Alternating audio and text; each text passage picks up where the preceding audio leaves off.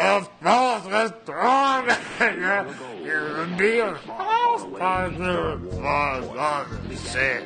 Kenner continues the excitement. The Empire Strikes Back election. El regreso del Jedi.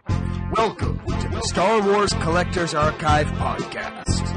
It's the Kivecast. Was that Star Space Station with a snap-open space hatch? Sometimes known as the Vintage Pod. Wow, what a weird place. A monthly audio magazine dedicated to vintage Star Wars toys and memorabilia. Hosted by Sky Payne, Fudd, Chewbacca's good too. and Stephen Lee Denley. B-Wing fighters and B-Wing pilot action. B-Wing pilot action. B-Wing pilot action. B-Wing pilot action. Market data mined by Brisbane Mike, Luke Skywalker handles his saber well. and Fratastic Pete. Boba Fett has a see-through helmet. Tech support by the Low Boys. Henceforth, Sky and Steve shall return to their usual format. This month has a podcast dedicated to the AT-AT Commander and the toys related to him, like the AT-AT itself, the INT-4, and the Rebel Command Center playset. We talk a lot about Sears and about the need to eliminate the term shrink-wrap. We talk coins and the coin production process with James Gallo, co-author of Coining a Galaxy. Plus, hear a series of long rants against Facebook from Grandpa Sky and prequel hate from hipster snob Steve. The 63rd Vintage Pod. Wampa Wampa. Welcome to Kivecast number 63. My name is Sky, and I'm here in Rochester with Steve. I'm sorry. I listen to all these other podcasts, and they always say their name at the beginning. Yeah. And it sounds so professional. So let me try it again. All right. This is Sky. I can't do it. Anyways, how's it going, Steve? It's going pretty well. Going well. So it's crazy. It's good to be back in the booth again, so to speak. Yeah, the last time we actually recorded together, it was at Celebration Anaheim of Los Angeles, right? Yeah. It was that like the new podcast stage thing, and like listening to that last show, I sounded like completely dead. Like, I can't believe that did not even. I'm usually pretty mellow, but when I was listening, like, geez, what was wrong with me that day? So it's our 63rd episode. And another thing, Steve, so usually we'll give you a peek behind the beef curtain here. Usually Steve and I, we trade like outlines. Right. But this month, I thought, let's just record because I'm actually going down to New York. I'm going to go to a July 4th party at Yehuda's. Oh, nice. Right on. And as far as I know, pretty much anyone's invited. So if you like Star Wars toys, find Yehuda. He's the only Yehuda in the hobby. Yeah. So find him. Pretty soon, Steve, he's going to need an official name on the podcast. Yeah, I don't know. That's going to require care, I think. We got to make sure we get that right. Yeah, I was just going to go with the Mensch, but I don't know if that... that works. I feel like we maybe even have attributed that to him before, just not quite as a direct nickname, though, right? I feel like that's on the right path. Yeah, I think so, but we'll see. Anyway, so I'm heading down to the Mensch's this weekend, and I'm like, if I were not me, I would love to be listening to this podcast on the way down. So I kind of accelerated thing we'll be talking to James Gallo about coins. I contacted Ron Salvatore, but I think it was too late. So really, the last couple episodes, I've started them off saying, this is not a typical episode. Well, everybody, you have found a typical episode. We are going to talk about the AT-AT Commander. And I put a poll today on our Facebook page. Yeah, I saw that. To see who is more boring, the Imperial Commander or the AT-AT Commander. Hold on to your butts, because we will tell you the results of that later. Another thing, Steve, I wanted to say is, in my outline that I kept to myself, I realized we should just call everything that we do before the news like pre-show banter. Yeah, that pretty much sums it up, right? Yeah, because it still has to do with a show. So it's not really pre-show, but anyway, I'm kind of a little bit all over the place here. Right. You may have been able to tell by me saying, hold on to your butts. Are you in a Jurassic Park mood? Oh, yeah. Well, the movie came out, and the kids saw it, and, we got the Legos, and we watched all the original movies. Yeah. And, Steve, we've talked about Jurassic Park before. Yes, at length. Specifically the third installment, right? Yes. So I would just like to make a point, Steve. Okay? Okay. Now, I don't like to take a lot of credit for things. Okay? But what happened in the last month? What's the most important thing that happened last month in terms of cinema?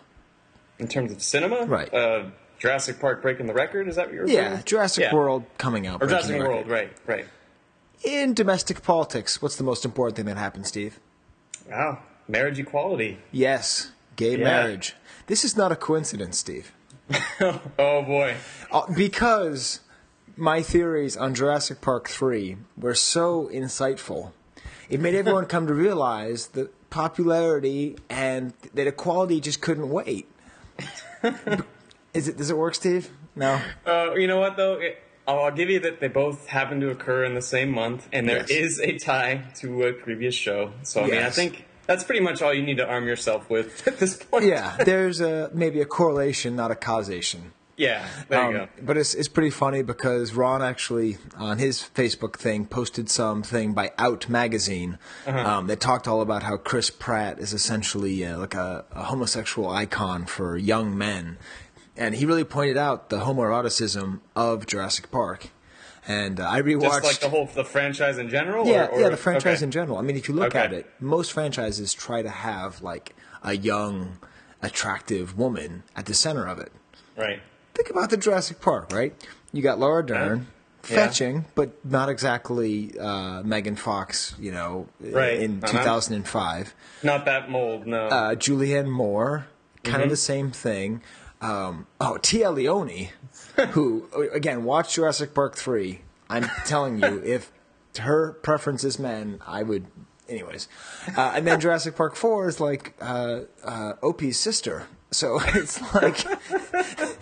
Anyway, so it's a really good article on Out Magazine. All right. That kind of goes into that. So I do think there is some kind of correlation there. And that's one thing I like about the Jurassic Park movies is that they're not really sexist. And they directly led to gay marriage.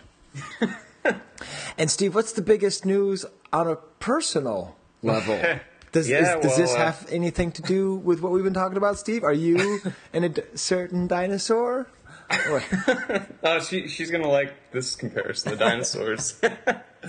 Oh yeah, so Tess and I are officially gonna make it for real. You're engaged. It's awesome. I'm stoked. I'm very happy. Congratulations, Steve. Thank you. That is great news. Although this podcast has portrayed the negative side of marriage quite often, this is really great news and super excited. Yeah, no, it's really great. You probably can see why I've been kind of absent the last. It's weird. Ever since Celebration, I feel like life has just kind of disappeared in an instant. It's crazy. Yeah. Well, life finds a way, Steve. Yes, it does. As Tessa's, if she could marry somebody other than me, she'd probably want to marry Jeff Goldblum. Well, actually, I think he beats me out. Exactly, Steve, because what did you give her for her birthday 2 years ago? The Velvet Geek classic masterpiece Goldblum shirtless from Jurassic Park velvet painting. Yeah, it all goes together. It does. Yeah. Anyway, so tune in next month for Sky's full breakdown of the entire Jurassic Park series. See, I think this should be your first Star Wars Collector's Archive blog post, Sky. I think you could really, the way the camera in the new movie looks at the older son, it's like, all right, take it easy. And like the whole movie like obsesses on him looking at girls. It's like, what's going on here? Anyways, I just... Save it for the blog, man. Save it for the blog. You can do it. I'll save it for the blog. Yeah. Anyways, everyone celebrates marriage equality in their own way, Steve. Yes. I watched Jurassic Park a few times. I also should mention that this is another month in which our lost episode stays lost. Yeah, see, I was wondering, is that going to be out before this one? Are we going to do a time warp and go back to Luke Hoth? Or Yeah. No, Luke is lost in Hoth. Okay. He's been hit off his wampa. Right. And, he's not dead though. He's just no, unconscious he's not dead. somewhere. He's, Okay. he's doing that. Ben thing. He's just calling this guy, please. Yeah. Just release this stupid episode. And so I realized I'm going to release the episode, which is this cool behind the scenes, like behind a find of a collection. And it's a really neat episode. And part of that find is a box of like books that they asked me to ship to them, just like ground mail. Yeah. So when I get around to mailing that, see, that is when I will release the episode. That's what's hanging it up. All right. Yeah. Okay. Yeah. Oh, man. Because I don't want to look like a flake who doesn't mail things out. I can't release the episode. Yeah, right. So yeah. Good. Well, I'm glad it's still it's just dormant. He's fine. Yeah, Right. it will come out, but it's kind of fun having an episode in the chamber, so to speak. Yeah. Especially because this summer I'm going to Europe, Steve. Very Really? excited. Yep. Nice. I'm going to France and going to Belgium. I'm actually going to be spending Bastille Day in Belgium. Oh, cool. So that's pretty cool. I'm going to get to visit the Ghent Altarpiece that my grandfather saved from the Nazis. Whoa. So, yeah. That's awesome. We've talked about that, right? Yeah. I think we have, yeah. Anyway, and I think I wrote down here something about July 4th in England. Oh, yeah. Hey, English people, how come I've never met an English person who likes Formula One racing or the Smiths? This is a real disappointment, Steve. And on top of that, anyways. So, if you're a British listener and you like the Smiths, please let me know, because you always disappoint me, you know? Okay. Moving on, Steve. Another thing that's going on tomorrow is I'm trying to get more friends in the neighborhood. Okay. And there's this family, and this little girl is super into Star Wars. She's 11, Hey. but she knows all the Wikipedia stuff, and she always tries to quiz me. I never know anything. So tomorrow I'm throwing what I'm calling a Star Wars soiree, or a soiree. There you go. So that'll be pretty fun. I'll report on that next month too. Yeah, I'm but hopefully make sure to take pictures or video or something. I gotta, I don't really know what it's going to entail. Probably just we're going to use the Wookiee Cookie cookbook, and I might play some games of Tactics. For those of you who remember back in 2005, everyone's probably going home with a loose Chewie, and it's cool too because Steve, I didn't even tell you that the Chewseum is fully functional now. Oh, yeah? Open for visitors? Open for visitors. It's now a complete room. It's not just a vintage area.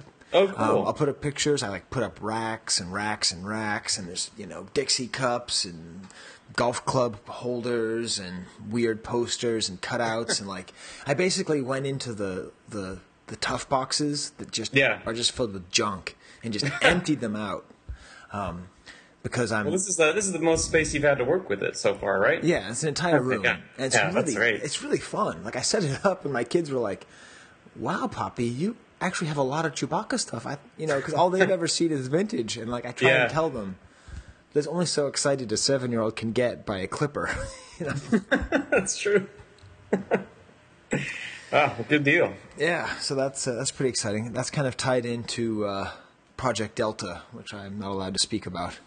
Oh, okay. All right. Some of you may know that there's some secret project going on, but I can't tell you anything more than that. I think that's all I know. I think I've heard rumblings of a secret project. But Yes, secret project. Project Delta. Steve, so I've talked a lot.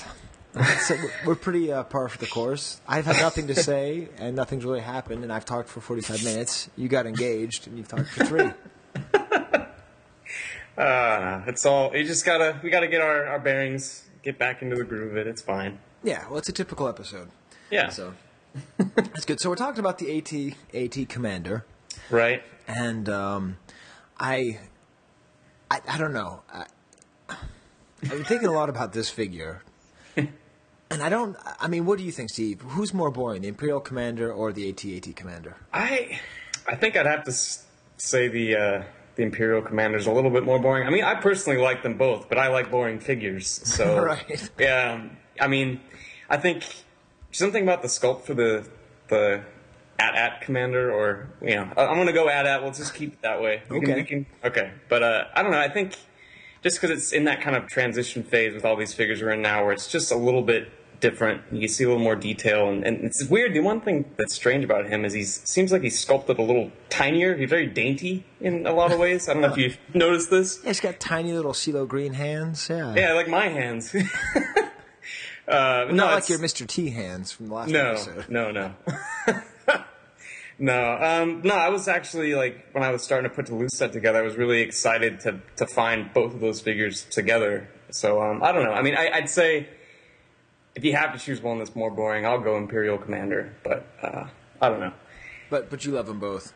I do, yeah. And I tried to, I actually, I don't know if I told you, Steve, but I bought the Amazon digital version of the movies. Oh, yeah? Which, you could probably wait. I mean, if you really have to spend $100 for no reason, you can do that. Wait, but I guess my confusion lies in, well, what's so different about them? Is there extra content that's not in the crazy Blu-ray? Or sort of. Yeah, there's like little things here and there. Some of it's actually really cool. Okay. Like deleted scenes that are a little bit different. I mean, some of it's cool. But anyway, so I was watching the movie again on my computer. Yeah. To try to get a movie thought about the AT-AT Commander. Yeah. And I realized he's actually a pretty cool character. He's got a lot to do, and it's like the way that he's framed in the shot. Like I love the AT-AT driver so much. Like to me, that was one of my favorite characters. So I just focused on that. Yeah. But like he doesn't really speak for the first 4 or 5 times you see him. I think he just looks ahead with that steely look. He's one of the few Imperial people who really looks like he wants to kill rebels. Yeah, and I think he deserves credit for that. So I'm coming around on the AT-AT Commander. Yeah, no, it's true. I mean, he was the one guy that seemed to not completely disappoint Vader, I guess. Right. He was successful in blowing up the shield generator and all that, and let Vader do his thing. So I guess he probably felt like he was in the clear after that for a while. Right. But, yeah, I prepare to target the main generator. That's one of his great lines. He says, "What target maximum firepower or something?" Yeah. See, those are still cool. They haven't tipped into the assembly area. Yeah. They're getting close. We're getting close. Although Empire gets a lot of credit for its dialogue, but the Imperial guy who says, "Great, our first catch of the day." What is he, a fisherman? That is like the worst line. Remember that with the transport? Yeah. Anyway, so that's my movie thought. Is the AT-AT Commander is kind of a badass. But, my kids were looking at me while I was typing it, so I just wrote, "It's kind of a badass 00."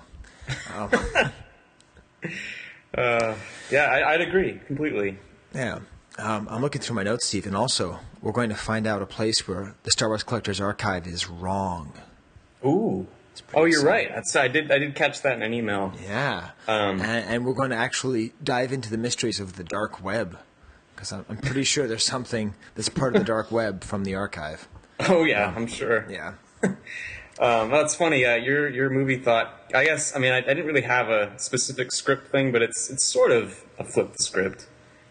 Let's hear it, Steve. It's getting really, really hot in here. Flip the script. Okay. Well, I mean, I guess, looking into it, I guess when the original versions of Empire, General Veers, as he was named, was actually meant to die. Right after he blows up the generator, one of the rebel pilots does like a kamikaze right into the cockpit and kills him. And they actually shot a version of the scene, and there's a video of it. I think it's probably taken from one of the Blu-rays or something, where they do like a basic animatic of the regular footage cut in, and then they show one of the pilots. I can't remember which one, but he basically pulls like the A-wing pilot stunt from Return of the Jedi and blows like right into the cockpit, and they show a little animatic of him blowing up. So I thought that would have been an interesting alternative take on the whole scene, because like you were saying, he's pretty much a badass. He does his job, and you kind of just assume that he just trounces everyone from there. But and he's cool too, because I mean that scene is really cool, because if you watch the video that you sent, and I'm sure whichever one of us will include a link to this video. Yes, it's cool because all the dialogue is out of order. Because you actually watch it, he says that the shields will be down way before he blows up the shields. Yeah, it's all kind of jumbled, and that's most of those videos you can find. I don't know if the direct link will work unless you're a member of the group, but it's that awesome rare vintage photos group that I love. I love that place. Oh, yeah. I don't know if I'm a member of that group, Steve. I don't know who I'm a member of, Steve. I don't understand anything, Steve. No one talks about Star Wars anymore. Everyone's talking about Star Wars all the time. I don't understand anything. It's true. We need, like, Anyways, I'm about to get nerdy here. But I feel like the Emperor was thrown into the drink, and the Empire's in chaos, and there's all these little rival factions, Steve. This show needs to be the first order of Star Wars collecting. Oh, I can't deal with all these Facebook deals and just no one's talking to anybody. Yeah, it's crazy. I had a question. I wanted to raise a point and have a discussion about it, and I realized there's nowhere to do it. Yeah, there's nowhere to write a question like, "Hey, I'm actually curious. How rare are these Sears display stands?" Yeah. I could post it on Rebel Scum, and I could watch the tumbleweeds go, or I could post it on Facebook and watch it get buried by 10 pictures of someone's find of a loose Maydeen in a yard sale. Yeah, it's crazy. I mean, just over the last couple weeks, I finally joined some of the bigger groups, and it's weird because I've never seen more vintage Star Wars in my face all the time. Yeah, but, which is cool. I mean, it's great, it's cool, but I get completely lost in it. I haven't adapted yet. I'll say that. No, there's no center, Steve. We need to be the center. You could be Supreme Leader Steve. I'll be Skylo Ren, and we'll take over. Oh yeah, also I'm wicked into Star Wars spoilers. I can tell. Yeah. So Steve's best friend is Brock, and he's wicked into him. And so Brock he's and I, way into it. Yeah. Well, we're the same level, so we text each other little spoiler stuff all the time. Steve, without you, behind your back while you're getting married. Oh man, it's funny. He'll send me messages like, "Can I tell you this?" I'm like, "No." Just what about this? Like, no. I'm just going to try and avoid as much as I can because it's going to hit us all over the head within a few months here. Yeah. But all right, Supreme Leader Steve. That's why don't we just keep isn't it Snope or Snoke or what is it? Yeah. Okay, we call me just Sneeve if you want to keep. There you go. Hey, Snoke leads every day. Yeah. So that was a random rant, but it's all right. It's okay. We gotta get it out there. I went to the Facebook thing saying it's okay. I accept it. It's good, but it's frustrating not actually having a place to talk.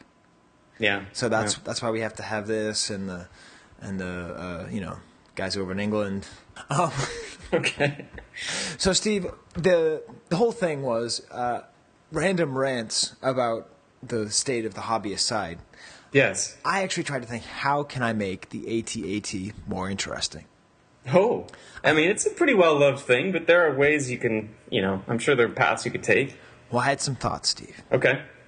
First of all, we haven't really talked about its premier card back or its offer. We haven't really talked about the offer, the 45 back. Right. I don't think we need to talk about that, except to raise the point that if you play a lot of Blockus and you look at the back of the display arena, it's very much like the Blockus shapes. And I would like to come up with a game of vintage Blockus, which would be good. For the next archive party, right? that would be great for the next archive party. That and I just walk around with Mace Windu saying, "Pilot, please land over there in that in that display arena." So we can say that for another time because there's a couple more 45 back debut cards left. Yeah, that's true. I'd like to do that with the Black Bespin Guard because that's one of my personal favorites. Yeah. And then I thought, Steve, of course, we have to have AT-AT Commander on the vehicle that he's featured in, right? I mean, when you think of Star Wars packaging and you think of the AT-AT Commander, of course, what vehicle is he on, Steve? The AT-AT. No, Steve, he's not. He's not? He's not on the AT-AT, Steve. Hold on a second. Are you thinking mini rig? That's right, Steve. He's on the INT-4. Right. That's his rig. Yeah, that's right. You're right. I looked all over the place because I actually did a fair amount of research. I mean, like every month, I did a fair amount of research. I contacted Canada's Greatest Know-It-All beforehand. Yes. We're set. But I realized, like, even when they redid it for the Andor box in the Yeah, Jedi, he was noticeably absent. noticeably absent. So as far as I can tell, the only things he's appeared on are the INT-4, which we can talk about a little bit, and the Rebel Command Center. Yes, yes. So I think we can talk about the Rebel Command Center, the INT-4, the Hoth display, and the AT-AT. Just because, like, these are all things that are floating around, and I think we get a little too figure-centric. It's true. It's very true. So, yeah, I'm completely on board with that. So good. In that case, let us get to the... Wait a minute, Steve. I don't want to get to the news yet. Okay. Do you know why? Is it time to call somebody? It's time to call somebody. I'm holding a book in my hand called Coining a Galaxy by James Gallo and Mark Salati. And I used it for reference for some reason. I don't remember what, last month. And I emailed Mark and James, and I was like, I just want to say again what a great book it is. And they were like, that's great. And James kind of mentioned that he didn't appear on the show, and that he'd only ever been on the show for, like, some other reason. And, like, it was kind of this kind of funny thing where I was trying to compliment them, but in complimenting them, it became clear that I actually probably should have been paying them more respect the whole time. All right. So that's kind of funny. So I'd like to call him and talk to him because we talked coins in episode 2? Yeah, I think it was probably 3. Yeah. 2 or 3. And so I thought, let's talk to James. Let's talk about like coin, like the whole stages of the coins, right? That'd be fun. Okay. And then let's talk about the AT-AT Commander coin. Right, yeah. Which, Steve, does that exist? Is there an AT-AT Commander coin? You would know if you looked through this book today when you didn't know the answer to that question. So let's call James. He's at his shop, the Toy Heaven. And before we start talking about the Commander and the INT and the AT-AT, would that be funny if I called it the INT instead of the INT? Okay. Let's talk to James Gallo a little bit about coins. Yakety yak, yakety yak, please. Yakety yak, yakety yak, please. Yak, yak, yak to my face. Yakety yak. Don't talk back. Hey, can you guys hear me? Yes, Steve, we can hear you. Okay. All right, thank God. Phew. Anyways, James, I just hit record because I want everyone to hear how happy we are. We just recorded the intro that everyone just heard, and it was a particularly good intro based on me withholding information from Steve and it being kind of a surprise. And so us having to re-record it would have meant having to fake the surprise, but it worked. We got you on the phone, James. Everything is just perfect. How are you doing, James? I'm good. How are you guys doing? Much better. Yeah, much better. So you said that you're in the shop. What shop is that, James? My store, Toy and Comic Heaven. Toy and Comic Heaven, and that's in Philadelphia, New Jersey? Where is that? Outside Philadelphia, suburb of Philly. Okay, suburb of Philly in Pennsylvania? Yes. Okay. That is where Philadelphia is. I know it is. I meet all these people, James, who say that they're from Philly, and then I say where, and then they say New Jersey. Oh, yeah. Yeah, a lot of people do that. It's kind of fake. Yeah. Yeah, it's like saying I'm from New York, but I actually live, across the bridge in New Jersey. Right, yeah. It doesn't really work, no. Well, good. Steve, we don't have any New Jersey fans, do we? Not off the top of my head, maybe Alvarez? Not anymore! He doesn't listen to the show except to get angry if we mention him, so that's good. Awesome. Well, I told the story, James, about how I emailed you about how great your book was, and then you reminded me that we never really talked about it on the show, or we only talked about it with Mark. Yeah. Which is surprising considering Mark's in Australia and, I'm, 3 hours away. Right. Well, it's part of our dynamic, James. I always feel like I'm somehow pissing you off, so if I have to keep that up in order to keep our long-standing relationship working here. Yeah, okay. But last month or 2 months ago, whatever, we were celebrating the release of Matthias's book and just getting all jazzed about it. And for some reason, I had to reference your book, and it made me so happy that that it exists, because I just have so many. Like I know I know basically nothing about coins. Steve, do you feel like you know much? I mean, some, but I mean, the things like this book is where you just have it right there, and it's just so much easier. Is it still for sale, James? It is still for sale, and we actually are running a little special currently where, Mark and I did a little coin for celebration, and some people were asking about it after the fact, and we decided that we would bundle the coin with the book. So currently, if you order the book and you email me directly and tell me, hey, I want those coins, you get my coin and Mark's coin along with the book. That's pretty sweet. Are you going to shrink wrap it? No, it is not shrink wrap. I just pop them in there in, little baggies. Well, just hear me out, James. Now, if you want to get collectors to buy your book 2 and 3 times, go out and get a shrink wrapper. Say you're selling shrink wrapped versions, and then I would buy an extra one. Like an exclusive Japanese version? Exactly, exclusive Japanese version. Because that's one of the things you can learn about in your book, right? About the exclusive Japanese. Tell me what is the? Don't tell me what page number it is, but what is it that you'll learn about the Japanese coin offer, James? Well, so the Japanese, ironically, did not get the Power of the Force coins in the Power of the Force packaging.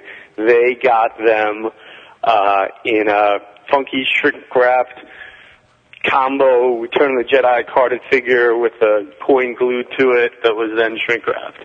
So what they did was they took a piece of cardboard, put it behind the carded figure, just a blank piece of cardboard. They glued an appropriate coin, which was very interesting because it took a lot of forethought to say, hey, this is a Leia Bausch, let's put it on a Leia Bausch, carded figure. And they did that. The coins, matched the figures, and then they shrink-wrapped the whole thing. Wow. So they're rather difficult to find, and you don't see them turn up too often. And ironically, the ones that do turn up tend to be some of the rarer ones: a Leia Bausch, Greedo, Leia Original, or just some of the ones Boba Fett. The Boba Fett one's rather cool. There's a couple of those out there. So those are like the more rare coins that are also on the very rare Japanese. And it's Sakuda? How do you pronounce that, Steve? I think it's Sakuda, right? Yeah, Sakuda. Yeah, that sounds right. So what part is glued? Is the white coin paper? is like affixed to it. It might just be tape, like double-sided tape, but I don't know that I know anybody that's necessarily tried to rip one apart. So we'll just go with affixed. It's affixed to the package. With adhesive. Yeah. Yes. Well, there'll be one open on the next episode of Toy Hunter. So, did you see that, Steve? There's something about... I did see that. Did you know the story about that, James? I have no idea what that's all about because the show's been over, so I'm all confused about that. Yeah, someone on Facebook posted a picture of Jordan from Toy Hunter opening up a boxed Leia toy. Right, a 12-inch Leia doll, but I don't understand that because the show's been over for ironically, I was on the very last episode of the show, so I don't know what's going on there because it was not renewed. Uh-oh, the Gallo curse. Yeah, I guess that's probably not a good idea. Apparently, my TV appearances are not so good. I've still only seen like an episode and a half, so...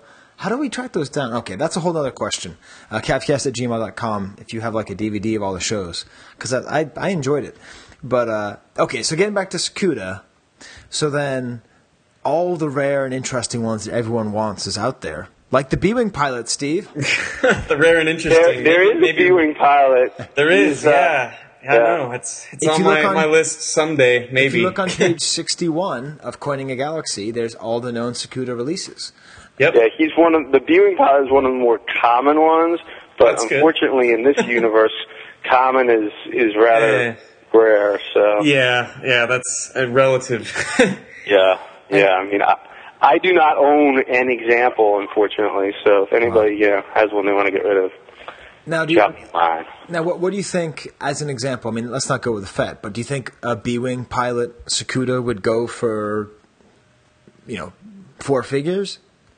If it was still sealed and in good shape, yeah, probably these days.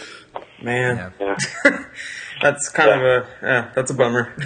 Austin, you could have something in your collection worth more than $40. That'd be cool. I'm just kidding. As everyone knows, Steve's collection is way better than mine. Actually, do people know that, Steve? It's not they true do now. That's not true. Dude, it's so true. You're just like, you're Steven but deadly. But man, you totally, yeah. Anyways. All right, so then returning to the book, I don't know if this is a good idea. Steve, what do you think? Do you think it's a good idea to talk about the idea of a coin from sort of creation and the sort of different steps? Because I don't think we did that when we talked about coins 61 episodes ago. Yeah, I feel like we probably touched on different bits of it over time, but I don't think it's a bad idea to get a quick kind of overview of the whole thing. Right, so what I'd like to do then is just imagine, because, James, you'll be amazed by my knowledge of coins. I was looking through your book earlier today trying to find the AT-AT Commander coin. And one thing you will learn by purchasing this book is that coin does not exist. It skips right from Anakin to Amanaman to AT-ST Driver. But there is an AT-AT coin. Mm-hmm. And so I was just trying to imagine, like, if we could imagine how did that coin get made, what were the different stages that might theoretically exist to reach this coin on page 33 of Coining a Galaxy. First of all, may I please read what they say about the AT-AT? Sure, I was probably going to tell you that, but you're welcome to read it. Okay, then why don't you read it, because you have a better radio voice, and then, Steve, you can check it for accuracy. Does this really describe an AT-AT? Go ahead, James. Well, I just kind of know relative... Oh, you're talking about the text on the back? Yes. Okay, I thought you were talking about the actual purpose of the coin. No. Okay, then I'll read you the text. Highly trained armed fighter carries out orders with swiftness and determination. Is an AT-AT trained? Well, it's like so actually, which page did you read that from? 33 of Coining a Galaxy. I'm going to school your ass. Okay, good. You just read the alternate at back. Oh, snap. There it is. That was not really the produced one. So the one that most people are going to have are going to say, dreaded armored four-legged machines manned by Imperial pilots used in attack on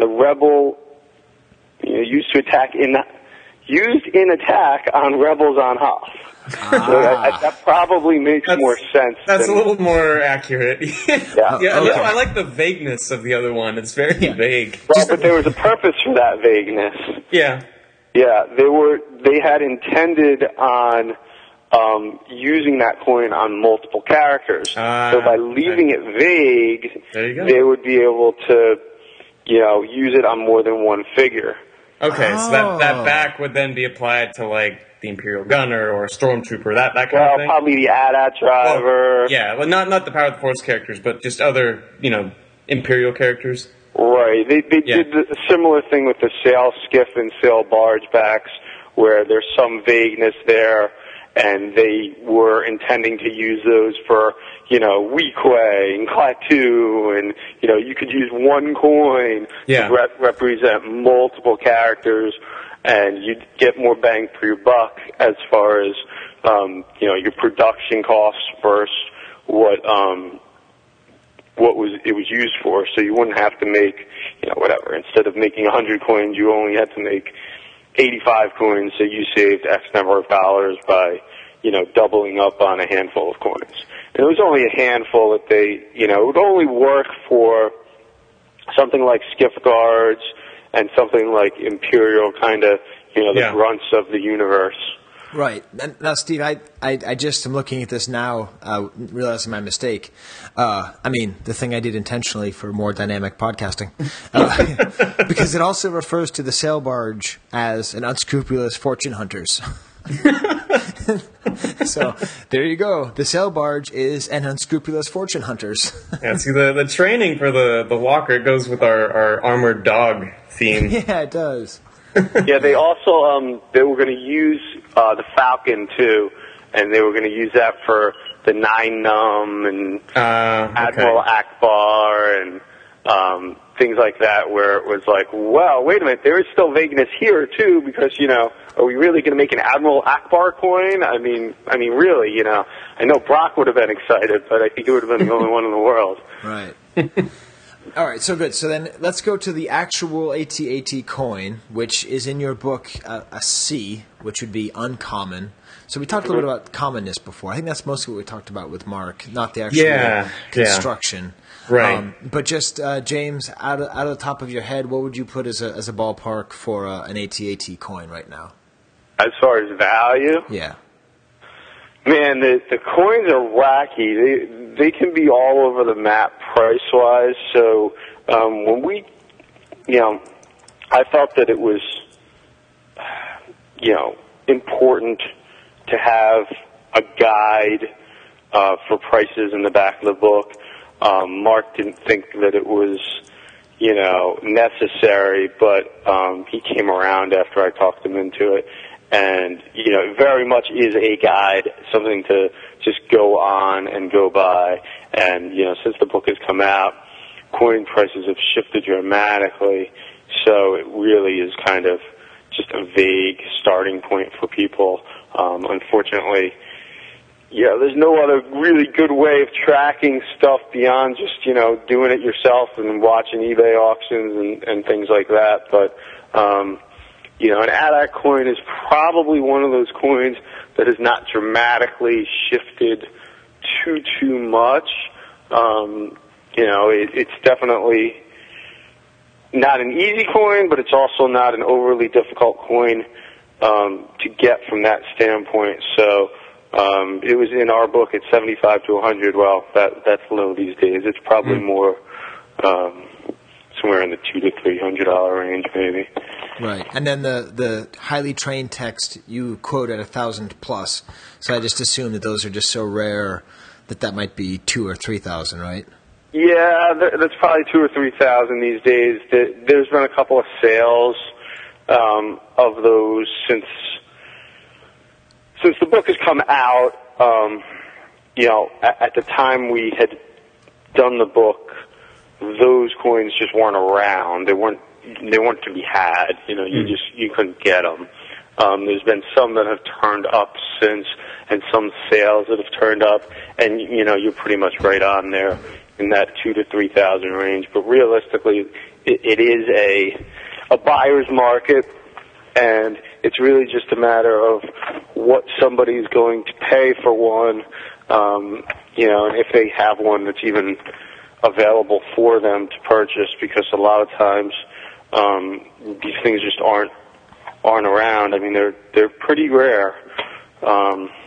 So a lot of times it just comes down to, well, you have a chance to get it, spend the money if you want it. Otherwise, who knows when you may see one again.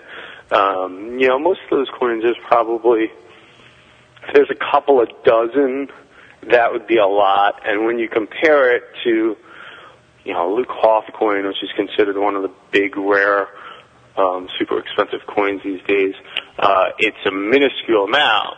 But because the demand shift is there, people are trying to collect the basic 62 coin set, you don't get the same value transition that you would otherwise have gotten if, that was just as rare a coin. I mean, realistically, there is no basic 62 coin that is as rare as any of those alternate backs. Mm-hmm. Right. All right, good. Well, Steve, I got them all off track. We're supposed to be talking about the production process. So I almost feel like we should do like one of those little read-along books and like ding to turn the page. This is the story of Star Wars. You can read along with me in your book. You will know it is time to turn the page when you hear R2-D2 beep like this.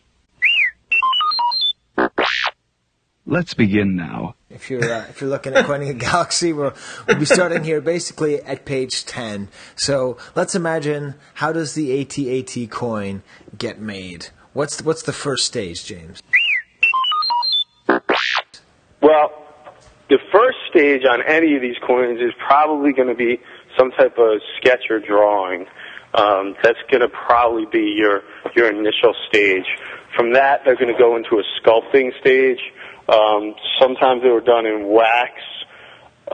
Sometimes they were done in plaster, depending on who the sculptor was and depending on, whatever medium they chose to use. It did vary. There are examples of both, mediums being used. So that would be where that would go. And now, quick question: Where were the sketches made? Were these made at Kenner?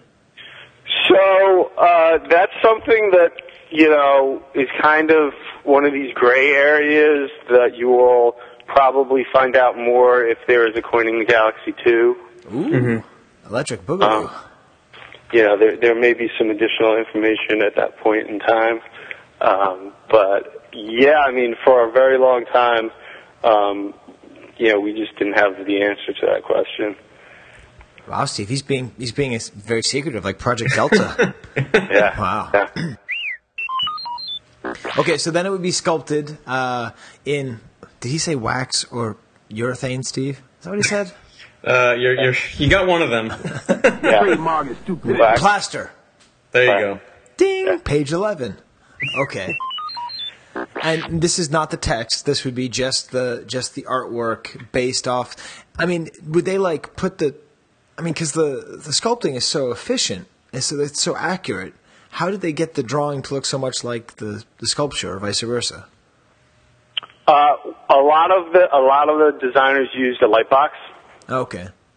That was definitely one of the means that they used to get that sculpture. But I mean, just like any other sculpture, for the most part, they're all going to start from some type of basic image. So, the people that sculpted this stuff, I mean, it unfortunately is really a lost art. And they were just able to sculpt stuff, without any problem. I mean, it's just one of those things that, that's what they did. They sat down and they had some reference photos and... Yeah. 10,000 hours of sculpting. Need a Luke Skywalker figure. Yeah. All right, sweet. So then either plaster or wax, and then would this look different depending on plaster or wax? To some degree, but, on the surface, you probably wouldn't notice too much of a difference. Sometimes there would be more damage done to one over the other from the next stage of the production process. If the pull wasn't done well enough, you might have some damage to it. The plaster ones tend to chip. Yes, I mean, there would be some level of differences, but for the average person, you're probably not going to have a huge difference in appearance on them for that stage. No. Okay, so then either wax or plaster, and Steve, do you want to add some kind of humor or levity to this whole thing? You're asking the wrong person, probably. Right. Okay, and then what's the next stage? We know that, James. Next stage after that, well, they make a mold off of that, off of the sculpt, and they make a tooling master. So then they make the sculpt. Stage one hard copy, essentially. A mold, so they would pour stuff into the sculpt, and then they take it away, and that would make a sort of negative image mold. The stage one is negative, yes. As it says on page 12, ding! Right. Flat negative copy of sculpt is sometimes referred to as a stage one hard copy. Now, where did this come from, the stages? Is this just, Gus came up with it 20 years ago, or? No, I think that came actually out of maybe Osborne at the time, or, one of the early contacts where one of the large majority of coin stuff initially had turned up. There was a decent groupings of stuff that had turned up prior to the last couple of years. So, it's just kind of one of those things that, because it's somewhat confusing to try and differentiate between the stage 1 and the stage 2. One is concave and one is convex, meaning one is curved inward and one is curved outward, in the simple way of saying it. And one was used before the other, so, kind of in, stage 1, stage 2, stage 3 type of order, that would, also lend towards it, but that would be my guess. I don't actually have a specific final answer for you on that, but it may be one of those lovely terms that the collector market has created. Right. But my gut is that is actually an industry term as opposed to a hobby term. Okay. Mm-hmm. All right, so that would be a stage 2 hard copy, but that's in between the stage 1 and the stage 2 is the floppy rubbers, which is like the big find that CJ found that was on episode, 40-something or 50 or 20. It was in the 40s. Probably in the 40s at some point. He talked about finding those back in Cincinnati. The Han Hoth episode. The Han Hoth episode, and that's where we discovered that they were called rubbers, and then we laughed, and then I think James said that that was in the book, and didn't you read the book? And I said I read it, I just didn't pay attention. Well, the thing is, it's a really rich book, James. That's one thing I will say. Every time I look at it, I feel like I learn something new. Yeah, me too. Okay, so then that gets us through page 13. Well, we discussed the rubbers, but why were the rubbers created again? So they needed that because they needed the rubbers to make a positive hard copy.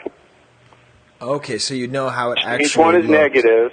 Right. In order to get to a positive hard copy, which is what they would have needed for the pantograph to tool it, they needed to get that extra stage in there. Right, and they didn't just do the... Wait, pantograph. Okay. Ooh, we have a vintage vocab, Steve. I've never even heard the term pantograph before. Okay. All right, so let's do a vintage vocab of pantograph, Steve. Okay. We ain't let them folks change our vocabulary. Change our vocabulary. Chrome hard copy, Sophora, Frosty, MIB, MOJ, CMYKUD. It's vintage.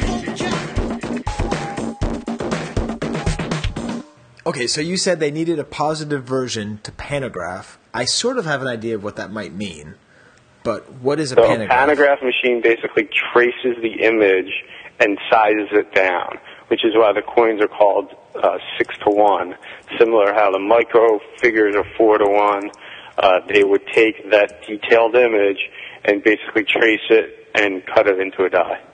Okay, so they needed these rubber soft copies because they were the positive image to pantograph. And obviously, you're not going to pantograph the sculpt because that's too valuable. It wouldn't last. Right. The sculpt would obviously. It wouldn't last. So then, were there multiples made of these rubbers for multiple... No, because the rubber essentially became like a backup, and it wouldn't really, it's rubber.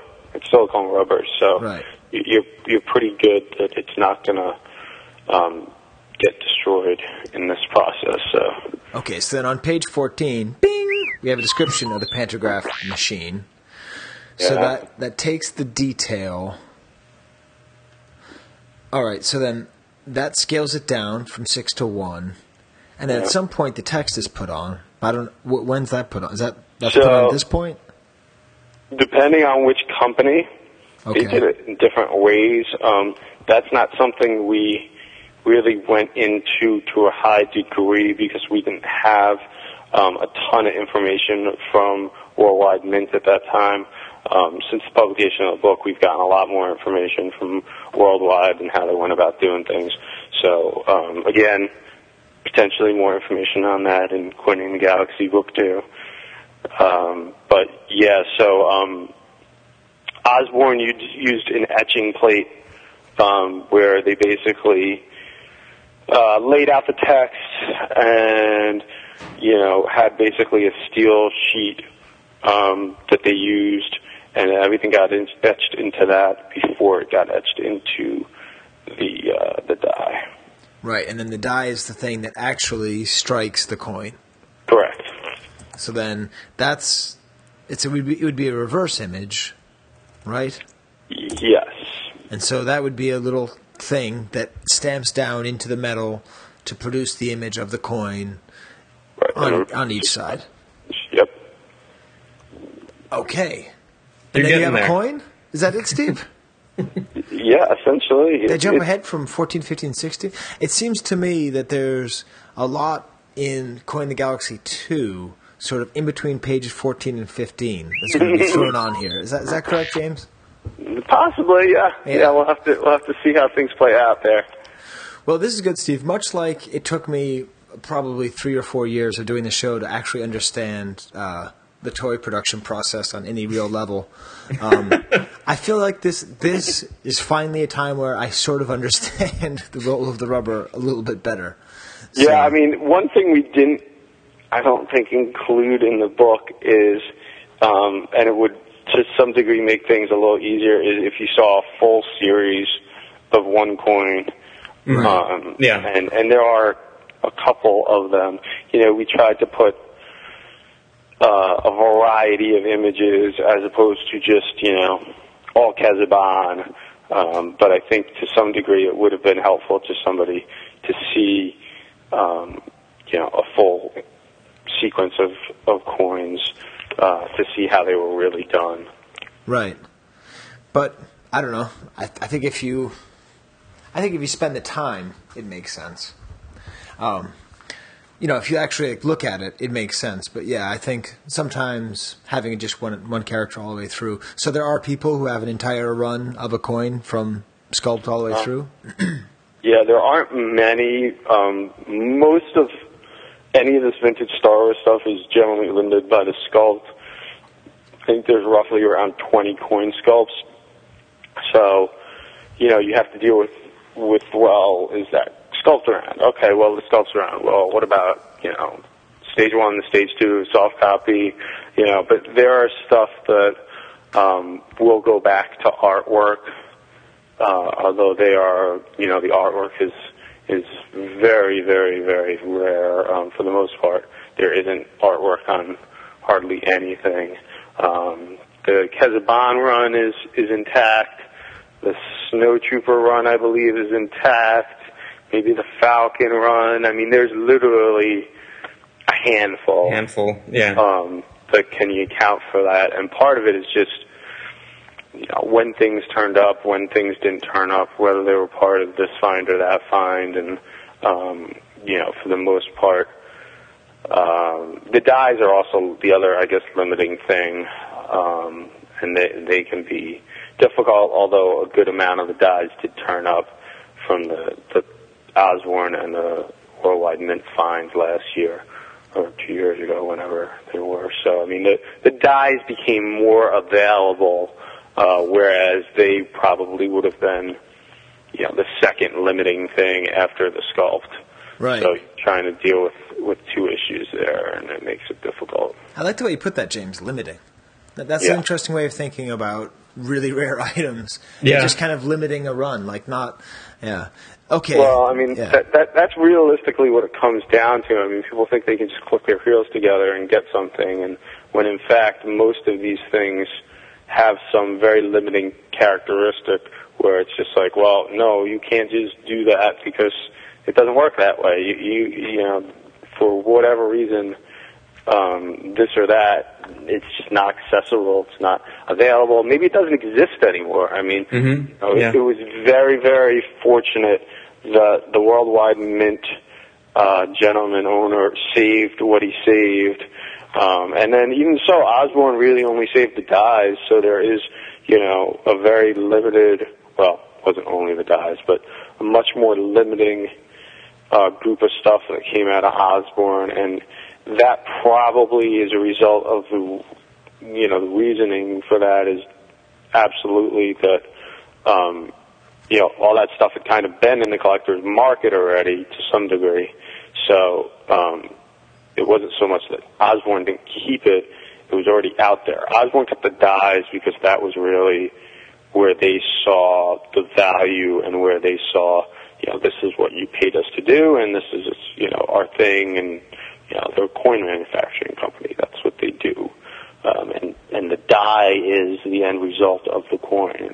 Right. So, I mean, that's the big part to them. Right.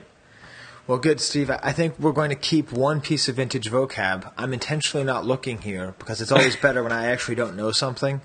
So don't tell me, James. Don't tell me the difference between a hob and a die, because we're going to save that for another episode. Because I still don't know. Yeah, that's also something that will probably be readdressed in, number 2. Good. So second edition, yeah. Yeah. So when CAG 2 comes out, you'll have to come on. You call it Did CAG, you just come right? up with that? Yeah, I just came up with that. Yeah. Yeah. When CAG 2 comes out, you'll have to come on the show and tell me the difference between a hob and a die. Okay. Awesome. Steve, you basically knew all that, right? Generally, yeah. Well, that's good. There's a lot of details in there, but I mean, it gets really detailed when you get into the real nitty-gritty of it, but that's the basic understanding I had, yeah. Well, that's good. Well, we all want our audience to be just as informed as I am. That's the goal. Awesome. Is your store still open, James, or are you just kicking around? No, I'm just trying to catch up on some late night activity here. So. Yeah, it's. Do you sell more comics or toys? It's a pretty even split-ish. I got a lot of everything in here, so filled up pretty quick and just try and get people in to take a look around and see what they might be interested in taking home. Yeah. Awesome. Well, it's are you still at toyheaven.com, or do you just want people to look you up on Facebook or whatever? Toyandcomicheaven.com. It's now Toy and Comic Heaven? Yes, because that is the name now. Toy and Comic Heaven. Yep, and then I'm on Facebook and I'm on Instagram and. Oh, he's with the times. Wow, he's hip. Yeah. He's hip like your fiance, Steve. Yeah. Oh, yeah. She's all over Instagram. Yeah. I still find it fun to call it Instantgram the whole time. Yeah. I'm not really sure what I do. I just press a couple of buttons and stuff appears.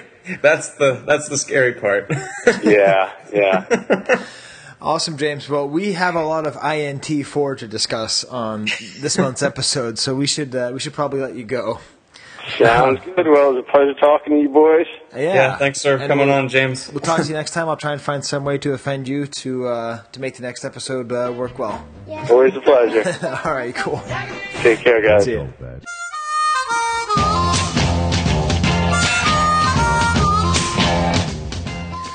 Phew, that was good, Steve.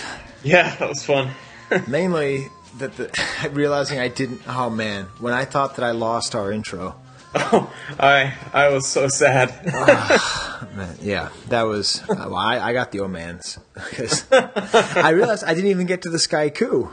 Yeah, that's true. Well, the other thing is that with the sort of downfall of Rebel Scum, I don't really know what news is anymore. We reached the downfall level. Well, I don't really know if. Yeah. Well, they're not a sponsor.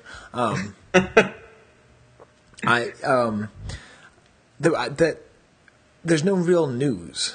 So yeah, you have to really look in certain places to kind of keep an eye on what's going on. There's a lot that happened that I probably am usually pretty ignorant to begin with, but I'd say there were some big stories that I had kind of missed until after the fact. Well, I think a lot of it's going to go on our Market Watch.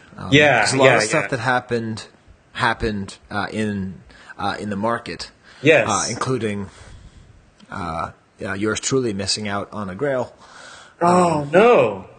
Well, that's not good. We'll talk about that in the Market Watch. Yes, we will. But I missed the Sky Coup at the beginning. We can't miss that. We can't miss the Sky Coup. It'll be out of place, but hey, who cares? If we don't get the wingdings, who cares? Still got half a meat lovers pizza in the trunk. So I decided not to force 2 Sky Coups. Oh, okay. After the resounding success of the Sky Coups at the archive party. Yes.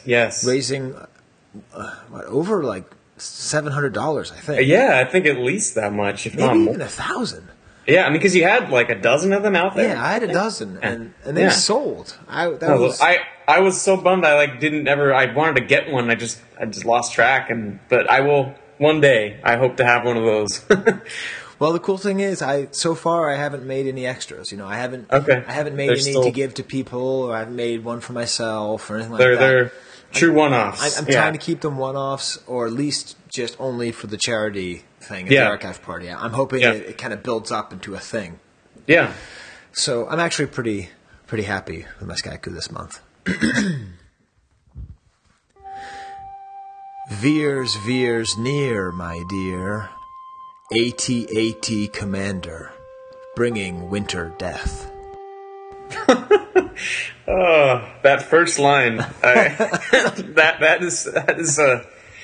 is magic. Yes, Veers near, my dear. That was.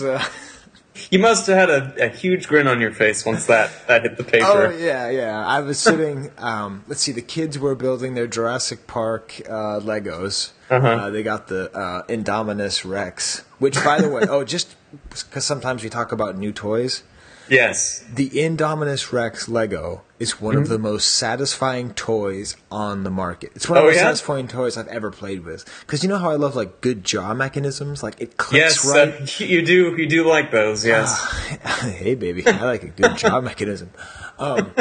Like it clicks just right, and it turns, and it's posable in the right way. It's like $130 set. Yeah, I was saying, what's the going rate for Legos these days? It is a great toy. So, anyways, I was sitting there, kind of playing with the Indominus Rex, watching Empire Strikes Back, trying to get inspired, and then I wrote that down, and my son was like, "What's Veers?" I'm like, "Oh, this General Veers." He's like, "Oh, that's cool."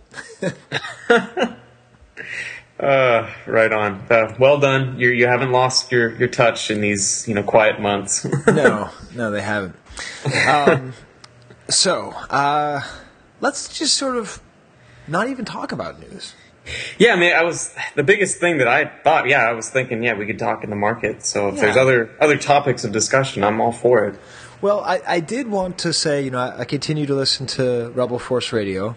Yep, I do too, actually. Did you hear their conversation about the vintage mailaways? Was it pretty recent? Yeah, it was probably 2 weeks ago. Okay, I might not be that caught up yet, but anyways, this is a call to our Photoshop friends. Okay. To make, because they love vintage, but they don't study it like we do. So they're trying to figure out what were the figures that were included in the mailaways. Oh, okay. And Jason Swank said, there was a Maydeen mail away, and he was really insistent talking about the Maydeen offer that was on card backs. So if someone could just make a Maydeen offer, I think that would look really cool. Maybe put it on a Lobot card back, something cool like that, or just design the offer and we could make little stickers. What I was thinking was we could make stickers like that, and we could make it, and we could sort of be our way of sort of thanking Rebel Force Radios every once in a while. Give them a Maydeen sticker vintage thing. Yeah, that's a great idea, and I'm sure Brock would want that on a T-shirt. Yeah, exactly. Yeah, the Maydeen offer. So I don't know what it would look like. Would it be the yellow and blue, the starburst? I guess we can call this a contest. Yeah, there you go. We could go that route.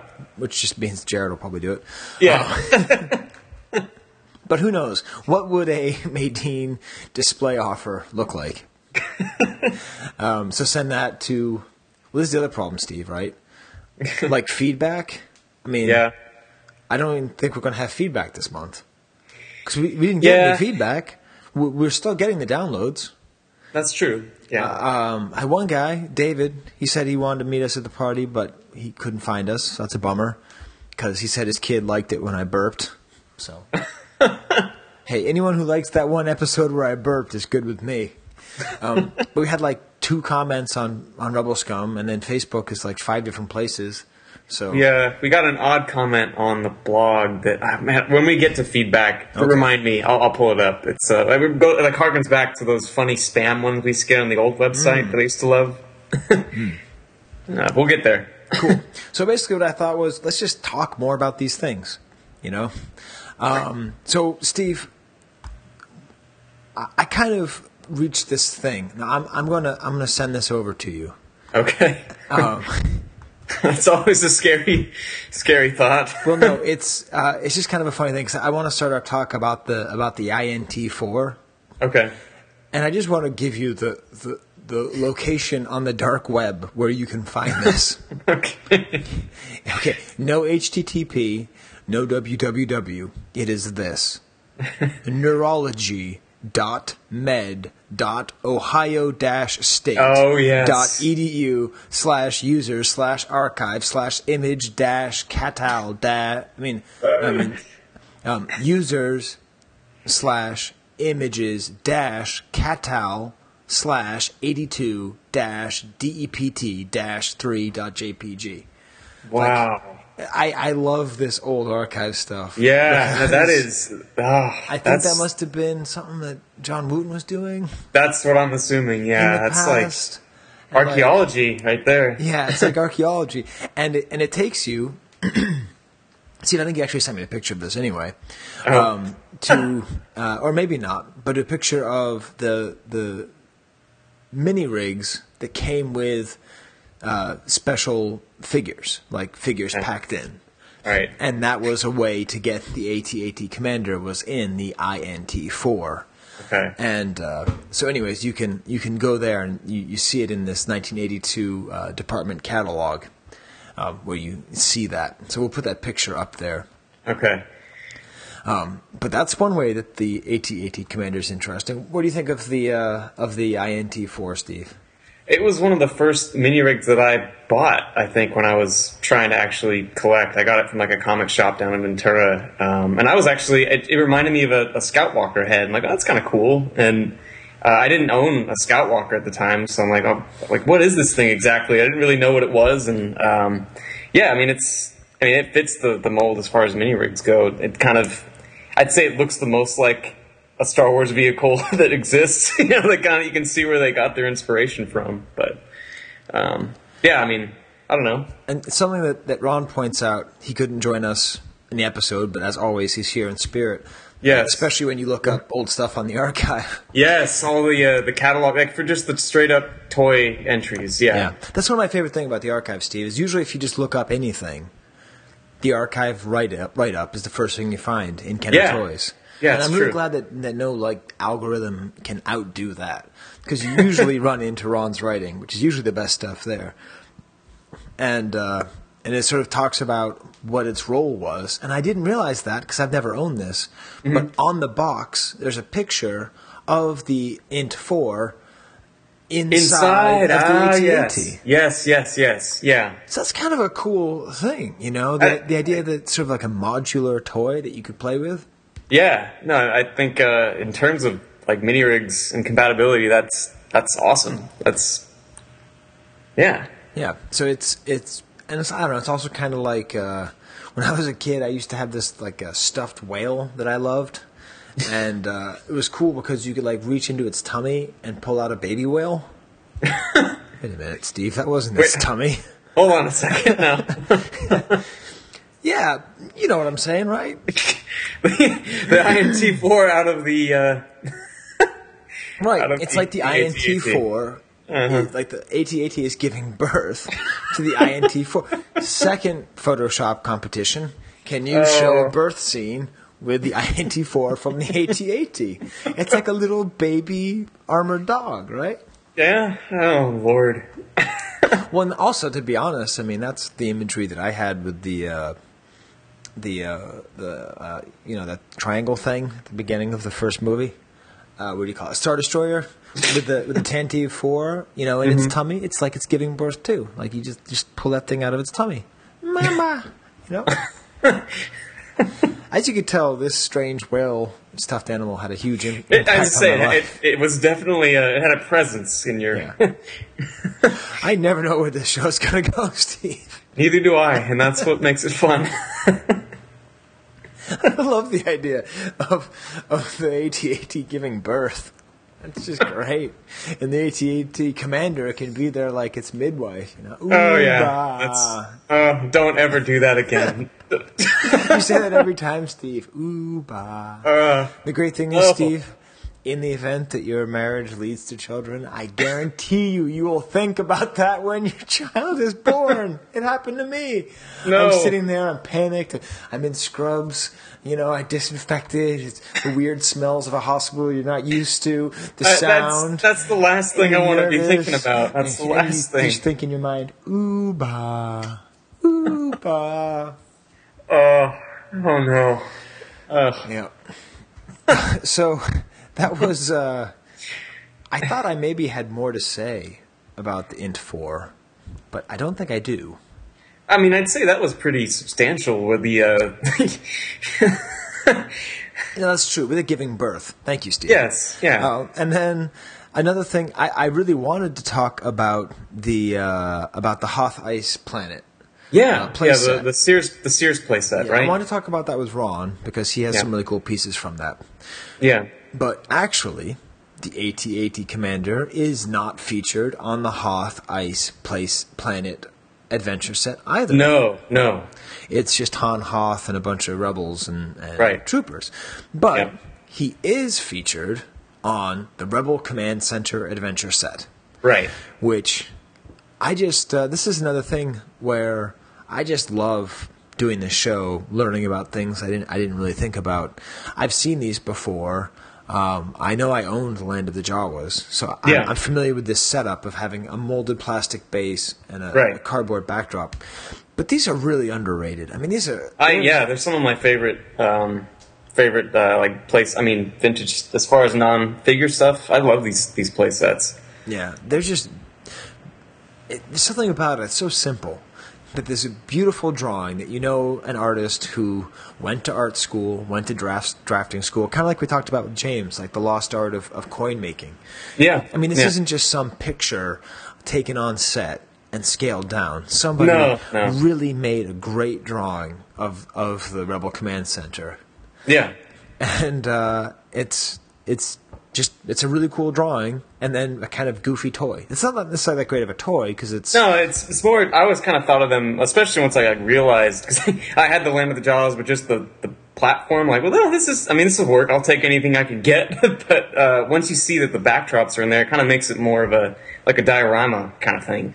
And so this was only in Sears, which This is kind of our Sears is Great episode. It is. I went to Sears all the time as a kid. It is great. Hey, Steve, does the Sears still exist down in Santa Monica? Santa Monica? I mean, on Santa Monica, not in Santa Monica. On Santa Monica. No. It's an empty. The sign is still there, but no, it's long gone. So, anyways, it came about that the practice space. Did we talk about this on the last episode? No. No. I think we've only talked about it just between ourselves. Yeah. Well, anyways, I used to go to a practice space in Los Angeles on Santa Monica Boulevard, and it was right near the Sears. Yes. And the Sears, it was kind of in the barrio. It was like the most depressing Sears. It felt like a post-apocalyptic Kmart, but it was Sears. The exterior definitely still has that vibe. Yeah. So, yeah. And Kmart itself often feels like a post-apocalyptic Kmart. And, But this is the Sears is Great episode, as we'll be getting into, because a lot of things about the AT-AT Commander that are interesting have to do with Sears. Actually, we went there, and my parents just moved into town, Steve. That's the other thing, Steve. Yeah, that's a big news for you. I knew that's been keeping you busy. Yeah, I mean, so you're getting married, and I decided to have my parents move 2 doors down from me. Man, I didn't realize it was that close. That's awesome. And so that's pretty fun. Anyways, and we went to Sears and we bought a as my parents call it, an ice box. We bought an ice box in a radar range. So I suppose these things were only available at Sears, and they must have been sold on the box, or are they just in the wish book? Do we know that? But to be fair, how would we know that? That would be kind of hard for us to know. And so the Rebel Command Center came with 3 figures. Yes. So it came with R2-D2, with the sensor scope, Luke Hoth, and the AT-AT Commander. Right. And you see that it sold for $12. So that's pretty good, because you got 3 figures, which were selling for about $2 at the time. Right. plus this pretty cool display stand. Yeah, not too bad. Yeah, not bad at all. So if you have any thoughts about the Rebel Command Center, let us know. Now, Ron mentions that it's also available in Sears Canada, Steve. Do I hear a segue to the Great North? Good day. Oh, do the thing. Yeah, right. Oh, I had just inhaled when you said Well, that. don't.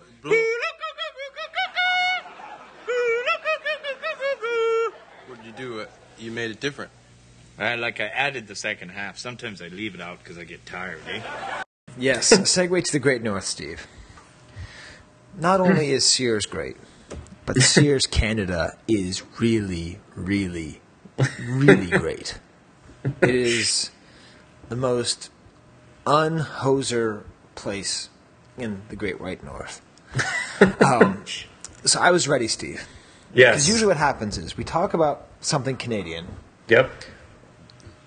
We say something horrendously wrong. Yep. We are then corrected by Scott Bradley, Canada's greatest know-it-all. That isn't an option. Canada's greatest know-it-all. And then we feel dumb, and then we have to correct on this episode. So I said, aha! I am going to contact Scott first. Because I was thinking about, in particular, about the General Veers figure. Yes. Which is by far the most interesting thing about the AT-AT Commander. So, Steve, let's segue this into a nugget. Okay. Tis a nugget from the archive. Tis a nugget. Oh my God, they're gorgeous. From the archive. Oh my God, they're gorgeous. All right, Steve. So before we can even understand the nugget from the archive, which is on the archive, we need to go to Scott's Canadian Star Wars Gallery. Yes. So usually we start talking about something Canadian and then he corrects us. Well, this time we contacted him beforehand, so we're a little bit more prepared. And in particular, we looked at his great site. Now, he's got kind of a weird dark web URL too. It's like web.ncf.ca. I mean, none of that makes any sense to me. So just look up Canadian Star Wars Gallery. Yeah. And what I'm going to do is I'm just going to read about these. And he calls them Sears Canada exclusive shrink-wrapped figures. Mm-hmm. But by the end of this episode, you will never use that term again. Because when you talk about the SWCA earlier, like the coins on the card back, right, that is shrink-wrapped. But these, Steve, are something else. skin-wrapped. It rubs the lotion on its skin. And I'm going to put in a really spooky sound after I say skin-wrapped. It rubs the lotion on its skin. Because these figures, Steve, are skin-wrapped. It rubs the lotion on its skin or else it gets the hose again.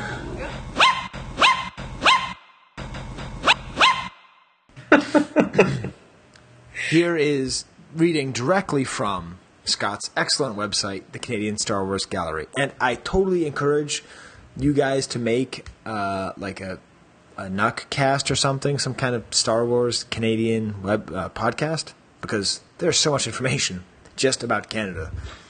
So, exclusive to Canada were the set of 7 skin-wrapped figures that, for the most part, were exclusive to Sears.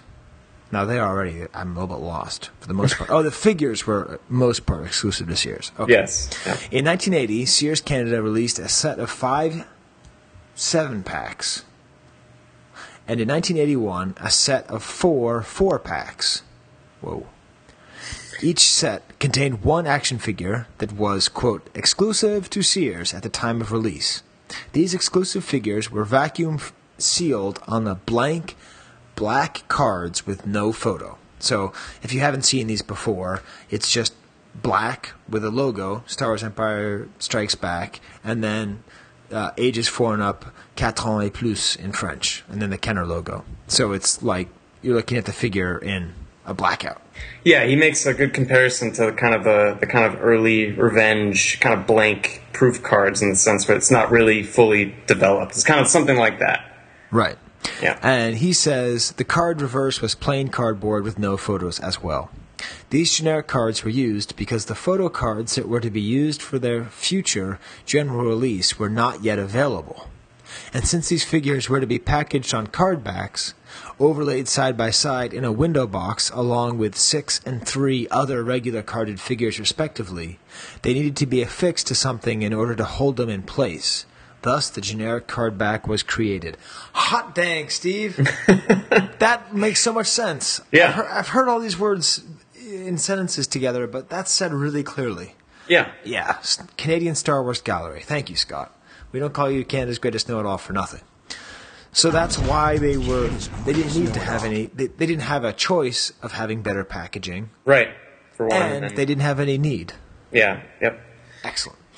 These 7 exclusive figures were the exact same figures that appeared in the Sears, Cloud City, and Rebel Command Center playsets, previously discussed on the Kivecast. How did he know that?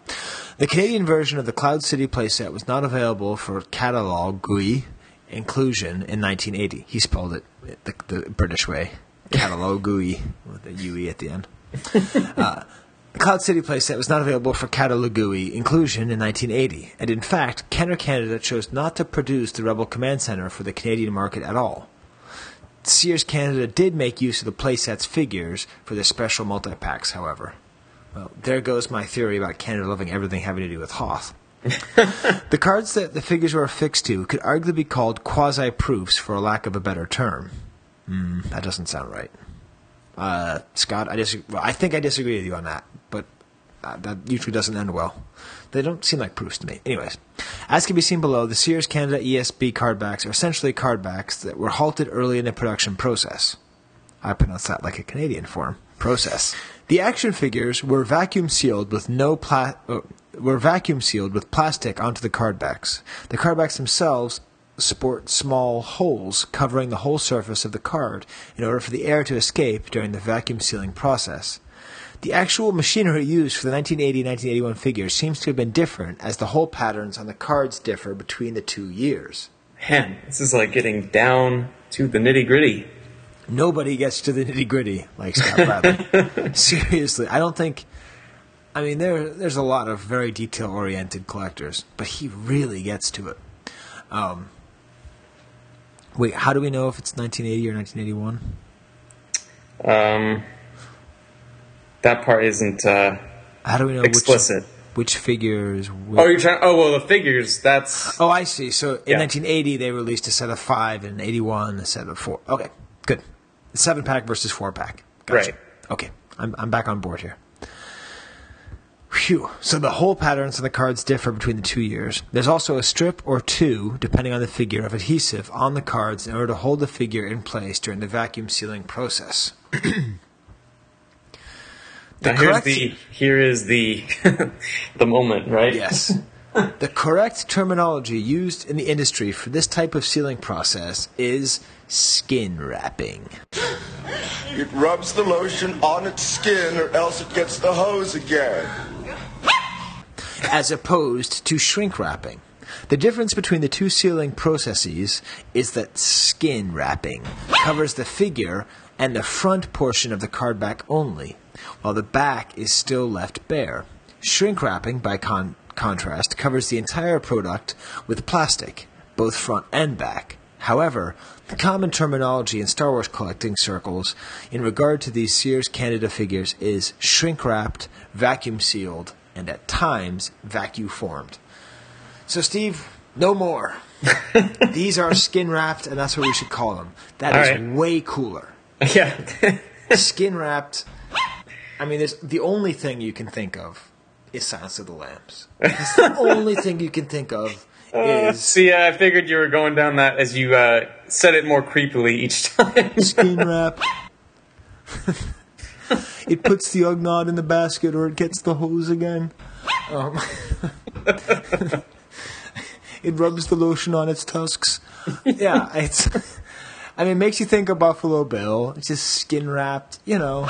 It's like I went to grad school with a guy once, and I was like, he's a really nice guy, but sometimes I think he'd like to make a lampshade out of my skin. I made a friend of mine laugh once.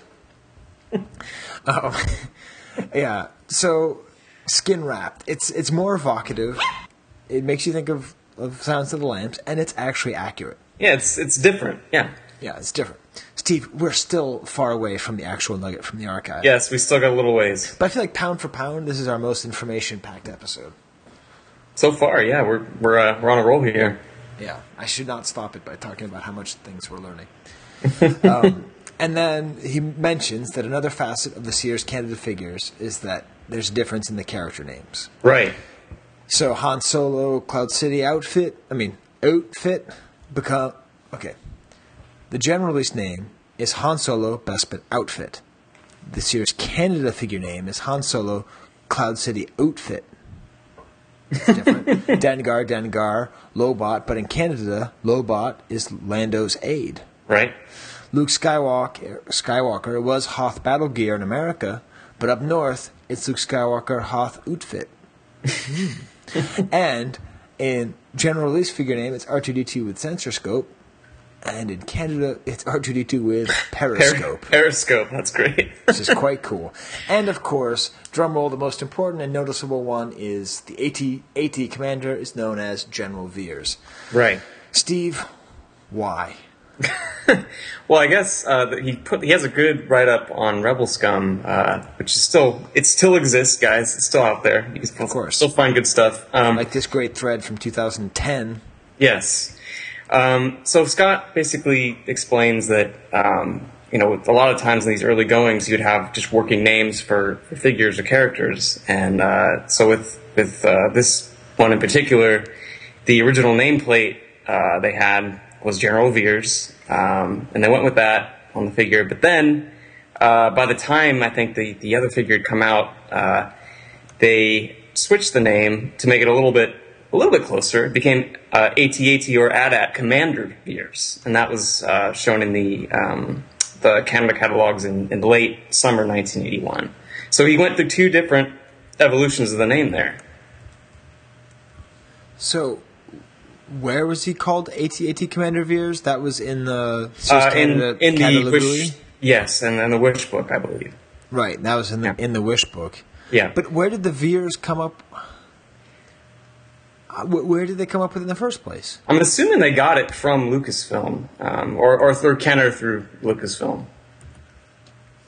Do you think it probably would have been less successful if it was Veers? Because kids didn't know who it was. Yeah. Right. Well, I think he makes that point too, in the sense of being, generic figures tend to at least. Right. It just gives it an easier application. We need to get the AT-AT, not. Who's Veers? What does he do? Oh, This is the guy who drives the walker. So, and then he mentions also in this thread that Veers died in the ESP novelization, much like he did in this script that you flipped today. So there you go. Yeah. And Steve, he does mention. So I've poked a little bit of fun, as I always do, at the Canadian accent. As you know, I love Canada. I love Canada so much, I don't mind stepping in Canadian geese poop. I really don't. That's how much I love Canada. Which, by the way, there's a lot of that in my neighborhood right now. Oh, no. Have you ever heard a Canadian goose hiss? They scared my daughter a lot. Like, you walk by them, I had my dog, and my dog just was trying to eat them, and they just go... Like, it is a scary sound. I have witnessed that once. It is quite frightening. So anyways, I was laughing about them calling it Luke Skywalker Hoth Outfit. But he does mention that up north they call it AT-AT and not AT-AT. Yeah. And, oh, yeah, go ahead. And as you know, Canada is correct in everything that has to do with how to pronounce Star Wars things. So, once again, my case is set. Yes, you have gained quite a bit of evidence there. Right. Scott Bradley says it's pronounced that way, so there we go. Yeah. Yes. There was one other note that I had seen. It was actually on one of the archive entries about these Sears exclusive figures. But did you happen to catch what the Ugnaught was named in one of the Sears Wish books? I saw it, Steve. I'd like you to tell me. The Tusk from Ugnaught. The Tusk from Ugnaught. So I guess they assumed Ugnaught was a planet. Am I a planet? See, why did I even say it? Oh. I'm just... No. I don't have it in me right now. I'm Okay. too busy actually having a real Star Wars collector's podcast to do do anything too goofy right now. Okay, all right. See, that'll be when you're editing. You'll take a break to... Maybe. My plan at. Yeah. And that's still not even the nugget, Steve. No, we still haven't gotten there. So probably the most Canadian of all Star Wars items has to be this General Veers, skin-wrapped General Veers. It's still creepy. There's no getting around that. Yeah. Okay, so this is really weird. Yes, this is the weirdest of the weird, maybe. No. So it seems so what we're looking at. So another thing they did in Canada is a transition card. Right. And these are, in my mind, the most underpriced Star Wars items in existence. Because you can get these for under 4 figures, and they're really rare and they're really cool. So they had overstock at the Irwin factory in Toronto, where they distributed the toys. And of course, you can now get a loft in the old Kenner Canada factory, or their old offices. It's called like the Toy Lofts. I went there once. It's pretty cool. Really? Huh. Yeah. Oh, you didn't know that? No. Yeah. The Irwin factory. I believe it was a factory, not just a distribution center. It's sort of on the outskirts of Toronto.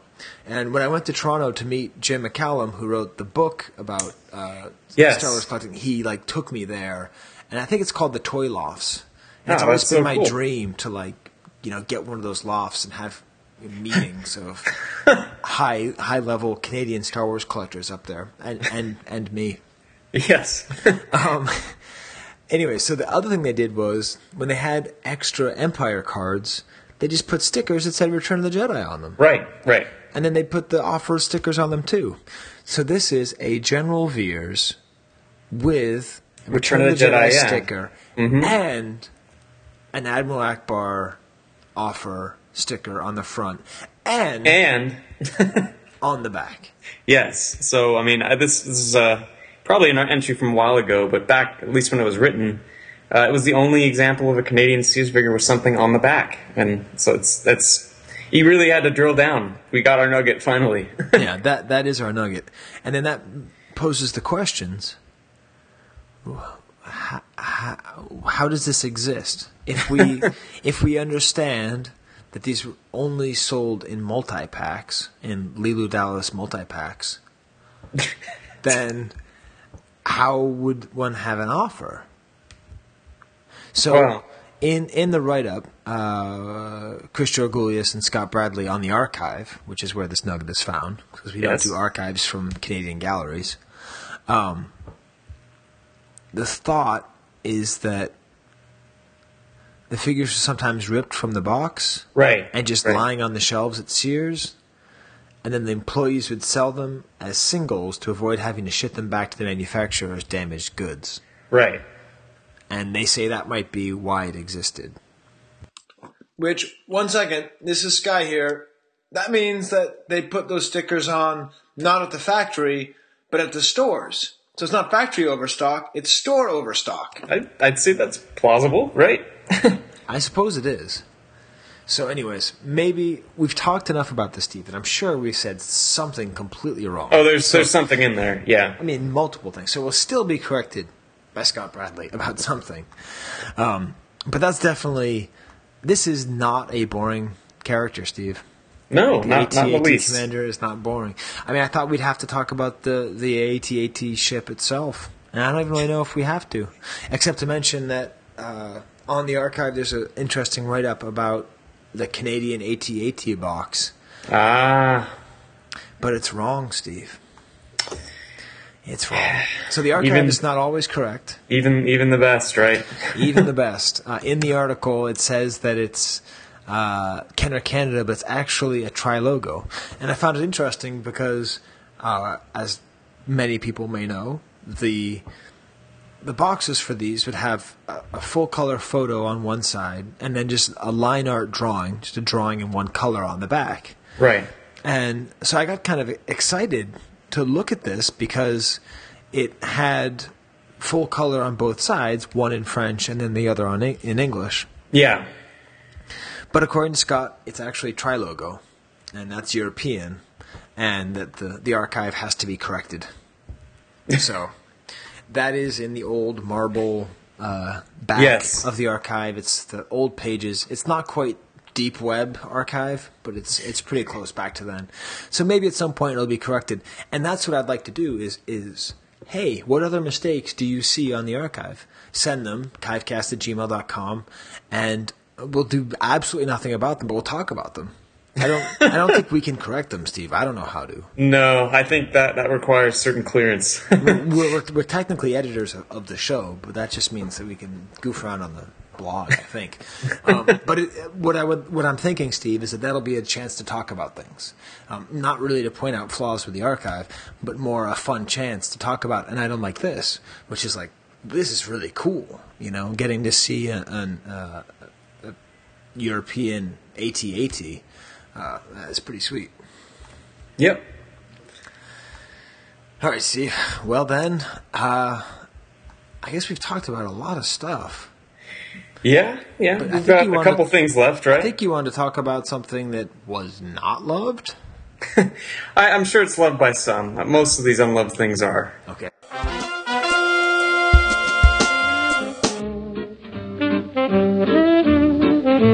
You don't hate, only the unloved hate. The unloved and the unnatural. The unloved and the unnatural. All right, good. We just took a little potty break. Oh, wait, no, I shouldn't be talking about that. Is that as bad as burping, Steve? It's on the same... It's in the same thing. I shouldn't have said that. It's okay. Speaking of moving, actually, I almost tripped over one of my favorite... Speaking of favorite toys that don't have to do with Star Wars, the Shogun Godzilla. Have you ever seen that? Oh, I have seen one. I never had one or played with one. That was one of my favorite toys growing up, but you always lost the fist because it had a shooting fist. Oh, is this? Yeah, okay. And so I've gone back to my parents' house and played with it, 10, 15 times in the past 20 years, but it's never had the fist. And when my dad moved up here, he was like, oh, I found this. And he gave me the fist. And I'm so excited. Wow, and, that is something to reunite. Yeah, I mean, that's a real kind of vintage memory. And then I have the crazy, 25-inch Chewbacca that they just made for Rebels or whatever. And so I have them things are like as tall as me. Yeah, I have them fighting each other. So that's pretty fun. I'd like to see that made into like a stop motion. You guys gotta do that. Yeah. But it's cool because someone asked me if I had any pictures of myself playing with Star Wars toys, and I don't. Like when I was a kid. But there is one of me with this toy when I was like a really little kid. And it was probably like 5 or 6. And behind me is this really cool Silver Surfer poster. And so while looking around, I found a different vintage Silver Surfer poster. So I'm probably going to do a Throwback Wednesday or whatever. With that. Because it's pretty cool that I have the toy and an approximation of the poster. Yeah, that's definitely fit for recreation. Yeah. But I'm not that driven to actually get the vintage boxed Shogun Godzilla. Yeah. I mean, you think I would be, but I guess that's when your collecting is not driven by nostalgia. It's a really different thing. It's totally different, yeah. Anyway, Steve, so what is it that's unloved? I haven't even looked. We've been recording for a while, and so I forget what you haven't looked? All right, well, I went back for the food angle, which tends to be ripe with good choices, but... oh, by the way, the new Star Wars cereal, no good. Oh, no, I saw that at the store the other day. It's not so... was it any better or worse than 3POs from the 80s? It's kind of similar. The problem is it's too fruity. I don't like fruity cereal. Okay. We'll see. I guess I'll never know if these were as good as, they look, but what I'm looking at here is a box for Streets Ice Treats from Empire Strikes Back from 1980. And these are actually from Australia. I tend to like looking for stuff with, like we kind of talked about a couple times now, where it actually took someone creating artwork rather than just using the same stuff over and over again. But the box art for these popsicles is just awesome to me. And we don't see a picture of it here, but apparently on the back, you could cut out an AT-AT, which is that was how I found it. Like, I need to find that was the tie together. I'm like, what can I find with AT-ATs? But sadly, we don't have a picture of this here. Maybe Duncan can snap a picture if you can find it at the back with the cutout. But anyway, I just thought it was a cool and probably really difficult to find oddball item. Don't say oddball, Steve. Yeah, that's the other podcast. Right. Aren't they? Right. Don't they say oddball? Yes, they do. Isn't it Grant's oddballs? Not Grant. Yes, it is. It is Grant. Oddballs? Yeah. It's Grant. Yep. One of those guys does the oddball. So we say unloved. Yes, unloved. And we were here first. Dang it. It's all right, Sky. And we're about to celebrate July 4th, and we didn't win our independence. Okay.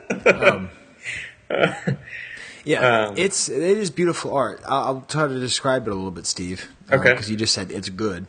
I figured that's how I kind of start with this. You do a much better job of describing the visual. What's nice is they try to give you the set. They have like a Vader mask, but it's very blue, and then the eyes are purple. Mm-hmm. And there's a lot of white reflection, but the reflection actually kind of feels like the breath coming from the Tauntaun that is directly to his left. Oh, wow. It has sort of like a snowy, almost gassy feel. Not gassy in terms of things that make people turn off this podcast, but like the gas in Cloud City, how atmospheric it is.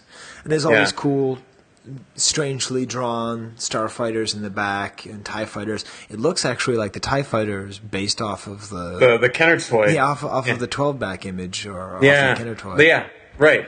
But it's the Fett that really takes this. Yes, absolutely. It's almost like it's just bizarre. I mean, he's almost got like weird camo on, like to an extent, but there's swirling colors. You know what it is? It's a really loose brush. It's a loose paintbrush, and you don't see that in sci-fi work very often. That's true, yeah. But you get the sense that there's sort of an artist who likes to do kind of abstract stuff, and just kind of like, hey, I'll put in some of this color, kind of like fauvish colors, especially if you look at it next to the image of the lollipop, which is very clearly airbrushed and tightly controlled, and has to be the same on every box. Yeah. Yeah, this is great. And it's called Streets. Streets? Streets. How would you say that in Australian accent? Streets. Streets. I don't know. Street. I don't know. Streets. Streets. Streets. See, I think you might... I don't know. That's a tough one, Sky. Well, I'm not afraid of offending the Australians. But we have an Australian on our crew, Steve. Yeah. No, Brisbane Mike. Yeah. Not knowing how to pronounce things in Australia is part of the show. It is. It's integral to the show. It is. Yeah. Which then, I think, leads us to... Oh, and actually, you might have heard my phone. I got a text message. I got to turn this off. But I asked Yehuda if he's good with the nickname of the Mensch. And he is. So, all right. Henceforth, shall be known as the Mensch. Oh, thank you. That we should you just brought that was a terrible flashback for me, Sky. What? You didn't like that movie either? Oh, there are things I liked, but there are things I think that movie. The force is strong. This is it. The force is strong. You be a house by the Sith. I just had to wonder what was going on that day, whenever that took place. That scene awesome. Oh, come on. The force is strong. I will do anything you want. Dude, yeah. You're wrong, Steve. That's a great scene. It's great for the wrong reasons, so I'll say that. I did not think of it as great when I first saw it. You know, I think when you watch it again, if he just launched into a Scooby-Doo right there, it'd be really funny. The force is strong with Scooby-Doo. I think that might have to be your intro blip. Yeah, just the general. Henceforth. It's like he's so twisted by the dark. Steve, yeah, you're wrong. Oh, God. But I'm not going to go there. Yeah, we should do a commentary of the prequels of just us disagreeing about everything being good or bad. Oh, see, didn't the Rebel Force Radio do that? Didn't they do an audio commentary for the movies? They did, but not where one of them was a snob who thought he was too cool for everything. I only like the unproduced versions of Empire where Veers dies because that's closer to the script.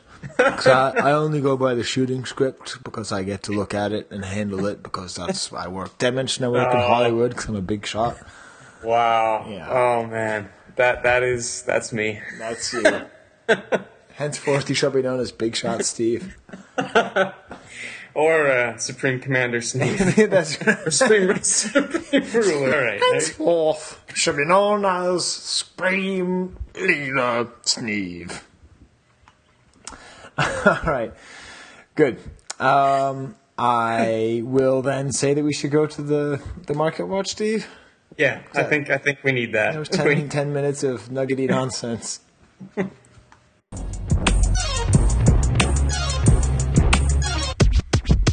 $1 Vlicks. Market Watch. All right, Steve. Lots of markets to watch. Yes. I don't know if this is included in Fantastic Pete's Market Watch. Okay. I don't even know if we have. Well, we don't have a Fantastic Pete Market Watch specifically for this month. He has one that he had done. We're kind of getting caught up. We kind of got off track with his stuff. So you actually, in that last podcast, you capped his most recent post. So we're all caught up in terms of Pete. But we do have some new stuff from Mike for this month. Okay. Well, I will say that sort of an interesting question about,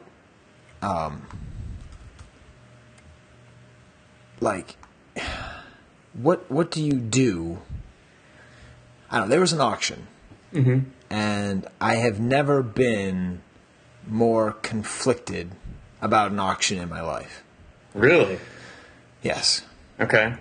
So there was 2 auctions for boxed Bassa figures. Ooh. So if you remember, we've talked about it a few times. Yes. Peru had a licensee named Bassa, and they made, large-size action figures of Chewbacca and Darth Vader. Right. And a couple years ago, on a trip to Peru, or maybe even it's just a trip to Guatemala, I don't know what it was, but I think it was Shane Turgeon and Gus Lopez found a box, and it was a great box, kind of like your unloved lollipop thing, Steve. It was it was artwork that was inspired by common artwork, but just very distinct, right? Mm-hmm. Like the Darth Vader's helmet curves in as opposed to out. Huh. Chewbacca looks like a koosh ball. It's based off of the action figure, carrying case, but it's not at all like it. Okay. And as far as I know, this is the first time that one of these has ever come up on the open market. And it came from a seller who has less than 10 feedback. Ooh. In Peru. All right. And this is one of those things where, what do you do, Steve? Do you contact other collectors and say, do you think this is real? Knowing that they might go, wait, what? Oh my God, that's out there? Yeah. Because these are so rare. Everyone wants one of these. How much is it worth? Mm-hmm. What is it worth knowing that this guy might be a fake or whatever? Yeah. Yeah. So I put in a bid that was hilariously low, it turns out. Okay. But I knew it was low. But it didn't seem certain enough to me. Mm-hmm. So I thought, well, I might lose $1,000 on a gamble. Yeah. But then I looked at the bidding, and it seems as though there's the people who were bidding on it had also bid on other things of this guy, and this guy didn't sell Star Wars stuff. So Okay. it seemed like maybe they were shill bidders, or maybe I didn't really understand how it worked. So I wound up retracting my bid anyway. Oh, okay. But it sold for $3,500. So there you go. Wow. But anyway, so that was just a very exciting time for me to try to figure out. I immediately went out shopping after that. I bought this kind of goofy quasi biker jacket looking sweatshirt from Banana Republic, and my girlfriend was like, "That's not even on sale." I'm like, "Hey, I just made $1,000." But yeah, so I just think that's kind of a fun dilemma to think about. Yeah. What is it worth to gamble on something that you think you might never see again? Yeah, that's tough. I mean, I'm not much of a gambler in general, but in terms of this, it's something that, I mean, I don't know. I mean, yeah, you just have to set a limit, I guess, as to how much you just be comfortable with saying, well, that's gone. You know, it's hard. It's hard. And he sold the Vader as well. Okay, so he had the pair of them? Yeah, he had both, which, I mean, they were probably real. Damn. How much do you think the Vader went for, Steve? So the Chewie was just over 3? It was $3,500. I'll go 6,500 for Vader. Yeah, close. 5,200. Oh, okay. But this is the kind of thing too where I bought the loose Bassa Chewbacca for more than it's worth now because it was only the second one I'd ever seen. Yeah. So these might start popping up. There might be 10 in the next 10 years. And if there's 10 in the next 10 years, I could probably get one of those for $2,000. You know? Yeah. So, yeah. But or maybe another one won't show up. But that was for focus collectors out there. I think you can feel my pain. Yeah, that's definitely something to relate to. Oh, man, that's crazy. It's crazy, but it's. I mean, boy, that's worth it. Yeah. If that's real and that shows up, $3,500, that's definitely worth it. Yeah. No. Yeah. Given the way things are continuing to go, yeah. Yeah. So that just leaves us with an AT-AT Commander market watch, doesn't it? But that's not even all the news, Steve, because there was other auctions that went on too. Yeah, I mean, I didn't know if you want to do the figure first, or if you want to go with the other story. Either way, they're both. Let's go to the other story. Okay. Well, so this is something, you know, given my general lack of awareness of what the hell's going on, I probably would have known about it too late anyway. But I guess it was a couple weeks ago. There was an auction out of Ohio. From the estate of a former Kenner employee named Dewey Shoemate, I think. I don't know how that's the right pronunciation of his last name. But it was a publicized auction of a lot of interesting internal Kenner stuff. I guess he was in the testing, I think, department. Okay, so Dewey Shoemate was a supervisor of the development test lab for Kenner from 1969 to 87. So that's, Kenner Star Wars wheelhouse era in terms of stuff that we're interested in. And his estate recently had a bunch of stuff sold through Max Webster auctioneers. So they built this completely custom online auction site, and there's, I think, 82 items or 82 lots that sold. And there's some pretty crazy stuff in here. As far as people that are into Kenner history and all that, some of it went, I guess, for some pretty crazy prices. Other stuff, not so bad. But as far as figures, there was some prototype double telescoping figures. There was a Ben Kenobi, which I think was the thing that had the biggest price realized. It was a double telescoping engineering pilot that had a prototype clear version of the Saber, and that went for just over $10,000. There was another a DT Vader EP that went for $9,700. And then there was some other first shots from I think there was a Boot Snaggletooth that went for $2,500. Some others. I think there was an R2 that actually was fairly reasonable. I can't find it right now. Yeah, 2,400. Yeah, there we go. Yes, a ton of engineering pilots and a ton of first shots. Yep. And at a time when first shots and engineering pilots are the rage. Yeah, I mean, these sold in pretty reasonable prices, and yeah.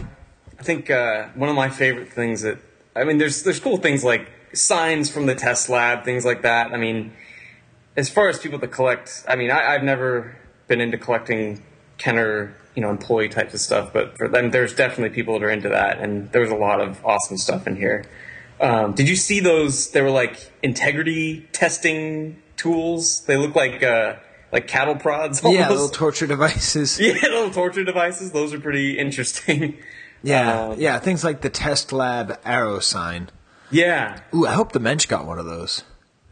That'd be really good for like his weird collection of multiple prototypes all mixing together. Yeah, totally. I don't know. That's too hard of a name. Yehuda's such a nice name. Maybe he doesn't need a nickname. Maybe he can just stay Yehuda. This is kind of fun. His personal briefcase went for $775. And then there was catalogs that went for higher than normal.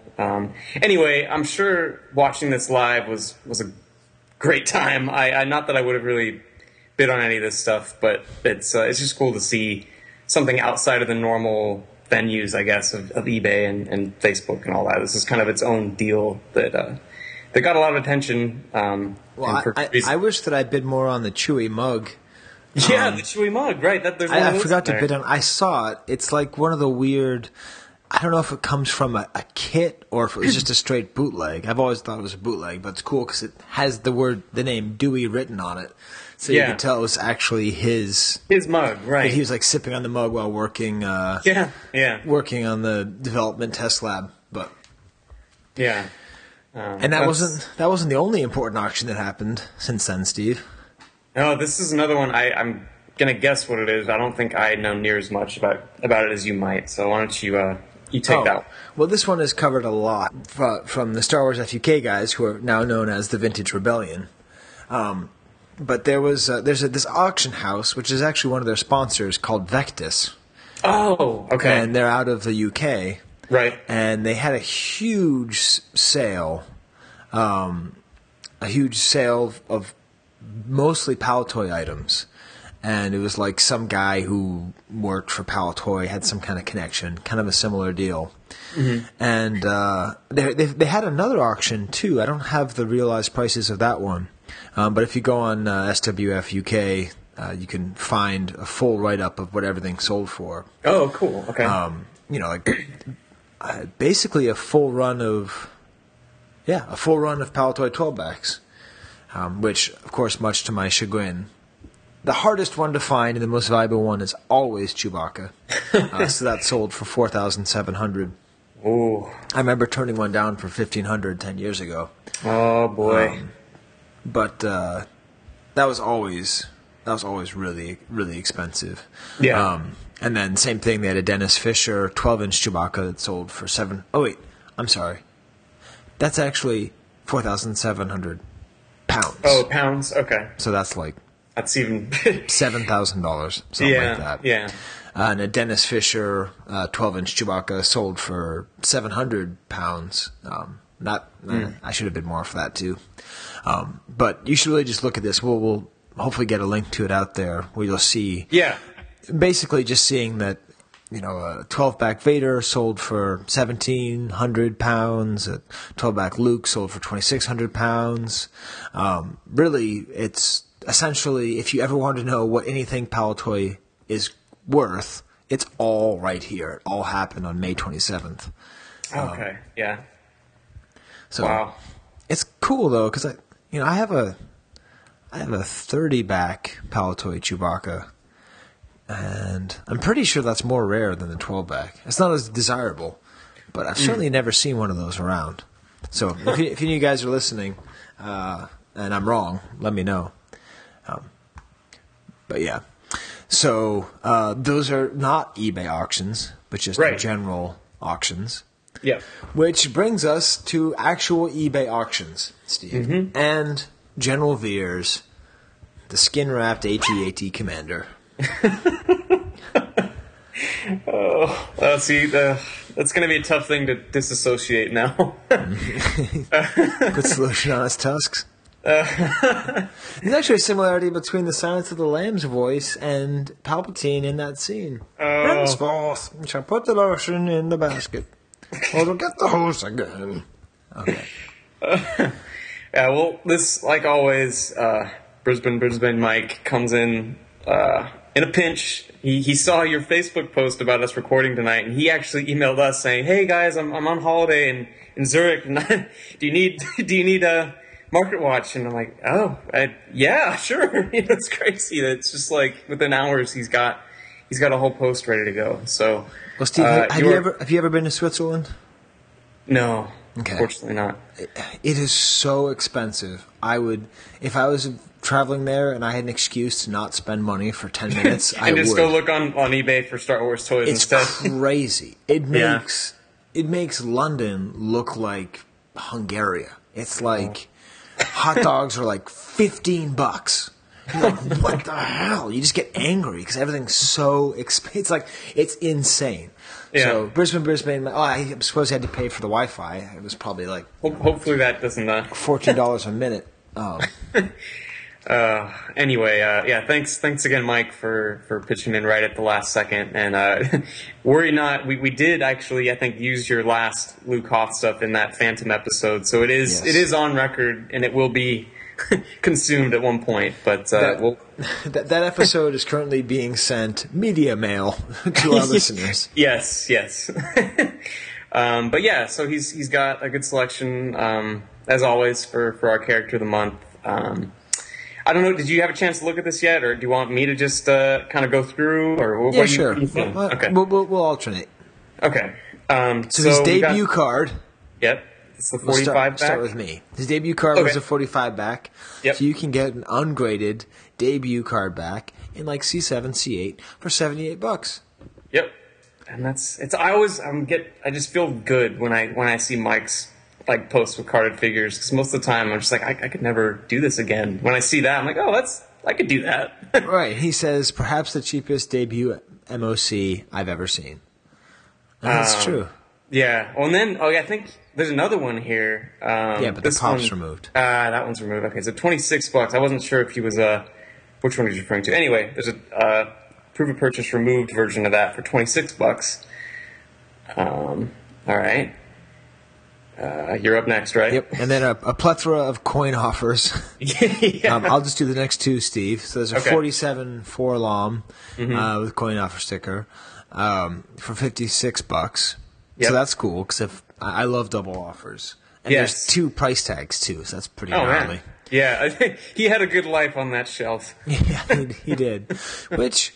Yeah, the picture. So I think if I was a kid and I saw the AT-ATs shooting, I would probably want that figure just for the card back. It's a cool card back. That's an image that I mean, we didn't really talk about that yet. That's used in a lot of things.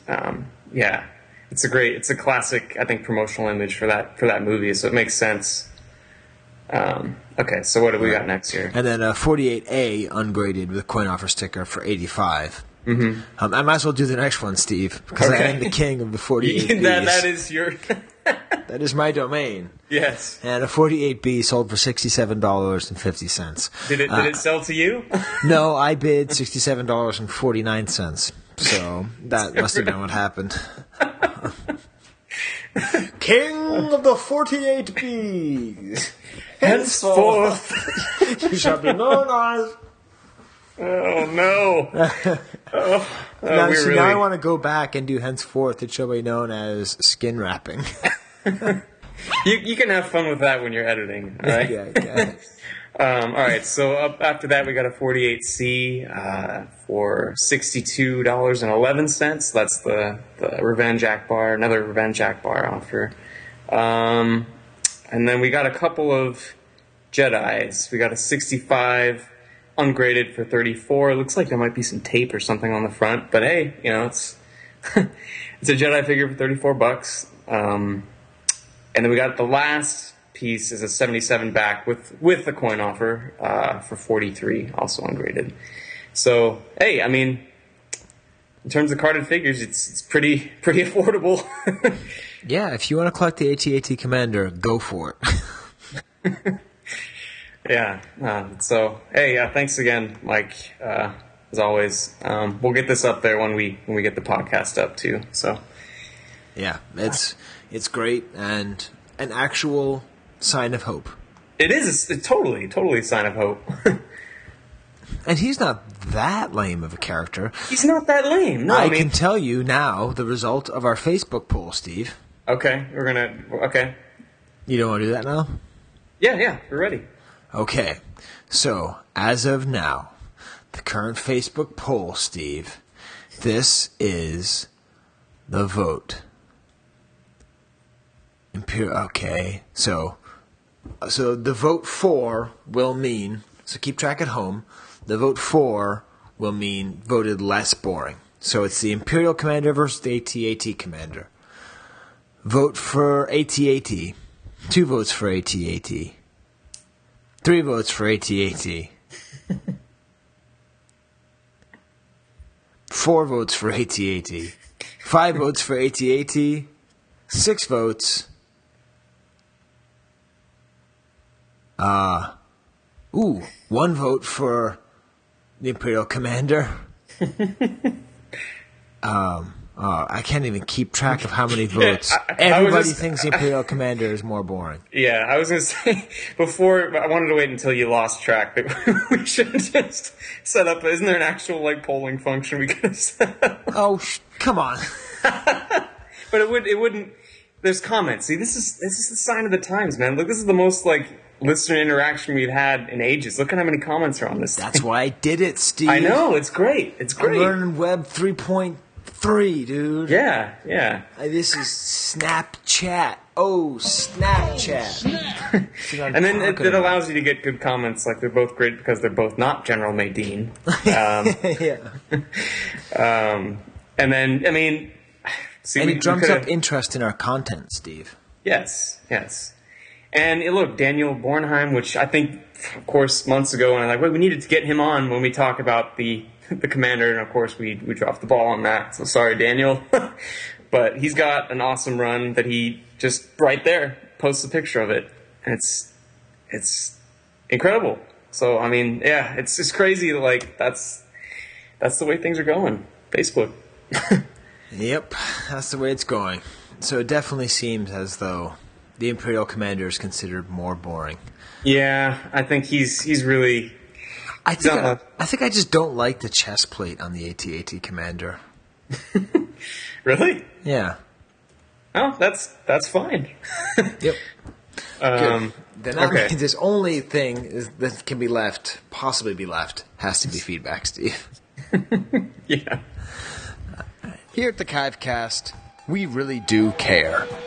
You can email us at kivecast@gmail.com, Twitter us at Kivecast, or join us up on our Facebook page. We really do care. Okay, Steve. Feedback was that one dude who said that he liked it when I burp. All right, so let's get to baseball stores. Wait, hold on. Wait, did you find more feedback? I just needed to find our spam feedback that I just really enjoyed. Oh, okay. Hold on one second. It'll be on this last episode. Well, I want to say I did want to get. There has been a lot of interesting stuff happening on the archive, on the blog. There's actually a whole interview with Yehuda, the collector, almost known as the Mensch, who we are now just calling Yehuda again. Because he's like a gentle soul, and even though Mensch indicates kindness, it's too hard of a word. If it was like Mens, if we could call him, just call him like the Menses or something. I don't know. All right.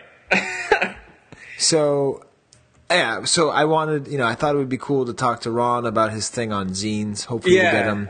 That'd be a good discussion another time, right? I'm going to be seeing him with the Menzies this week. For the 4th. Yeah, for the 4th. So maybe I can get an interview with him.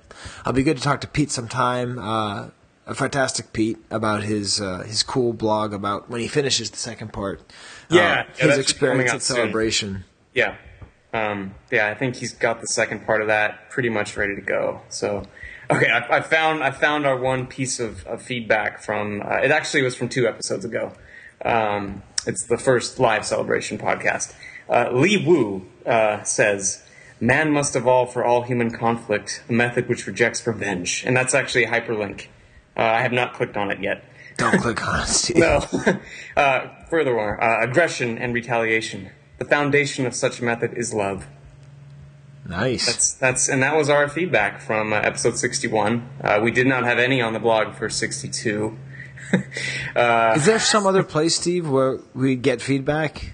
The email address. That's more your territory because I always forget the password. No, I think podcast@gmail.com. We got David saying he wished he met us and his kid likes my burping. That's it, Steve. Could you at least like us on iTunes or face us or whatever on iTunes? Oh, Steve, I got an iPhone again. Oh, yeah, that's right. I noticed that the messages have gone back to blue. That's good. And I didn't tell you, Steve. I actually turned it into a vintage pod. So I took your cool pictures of the B-wing pilot and the Chewbacca. sticker? Oh, okay. Yeah, and I cut them out and put them on the front. Nice. And then I cut out the picture of the pod and put it on the back. Because I have like a black case, and so it just means I lose everything. Ah, okay. All right. So yeah, I'm back in the world of my 1 year experiment with Apple. with Android did not end up go so well. Too well. Well, hey, whatever works. Yep, and with that kind of platitude, it can only mean one thing, Steve. It's baseball time. Now, when we last left off, Steve was in first place. Yeah, that's really not going to last much. Well, it hasn't lasted. It's gone, but it's gone. And it's going to get worse from here. I have been slowly creeping closer and closer to him. I don't think I've passed him yet. I'm going to check right now. Right. I'm having a good day. I'm still absolutely shocked. Oh no, you're 10 points ahead of me, Steve. You're doing quite well. This is just, it makes no sense, Sky. This is why I just kind of realized Savannah Fantasy Baseball just makes no sense. Well, it does make sense because you can get lucky in a draft, but if you don't manage your team well, you eventually lose. Yeah, well, yeah. I think I just lost my big home run hitter, so that I did notice, and I did take him out of the lineup. So there you go. Nice. That's cool. That would not have happened in years past. Right. But anyway, you're getting closer. Well, it's the same thing every year. It's going to come down to me and Waffle House. It always comes down to me and Waffle House, Steve. But fortunately, I've got Jock Peterson on my team. And, so good. Yeah. Well, Steve, it's nice to have a regular episode. Yeah, no, it's been fun. It's been a long time. So. Yeah, it's going to be hard for me to edit. The last two have been pretty nice. Just kind of throw them up there and put them out to the world. This will take a little bit more effort. Yeah. But it'll be really fun. Thanks to James Gallo for coming on and talking. Yeah. Yep. Up next, we got the Cloud Car pilot. So, how much Matthias can we possibly have on this show? Yeah. Can someone else start a Cloud Car pilot focus just so we can talk to someone else? Not that I don't love talking to Matthias, but it's like we talk to him too much. Sky says, as he talks about how frustrated he was at not being able to talk to Ron. Hey, maybe next month we should just pick somebody who we've never talked to. Just, find one of the thousands of people we want to talk to who we haven't talked to. What do you think? I think that's a good idea. Okay, if you'd like that to be you, kivecast@gmail.com. Don't just like us on Facebook, Space Freaks. We'll do that too. Yes, and do that too. All right, cool. So we will see you next month to talk about the Cloud Car pilot. We'll go all the way back to 1978 when they designed that character. And have a good July 4th. Have a good Star Wars party, me. Have good wedding planning, Steve. Thank you. I hope to see you in France or Belgium if you live there. And what was that thing I used to say? Oh, Wampa Wampa. Adios.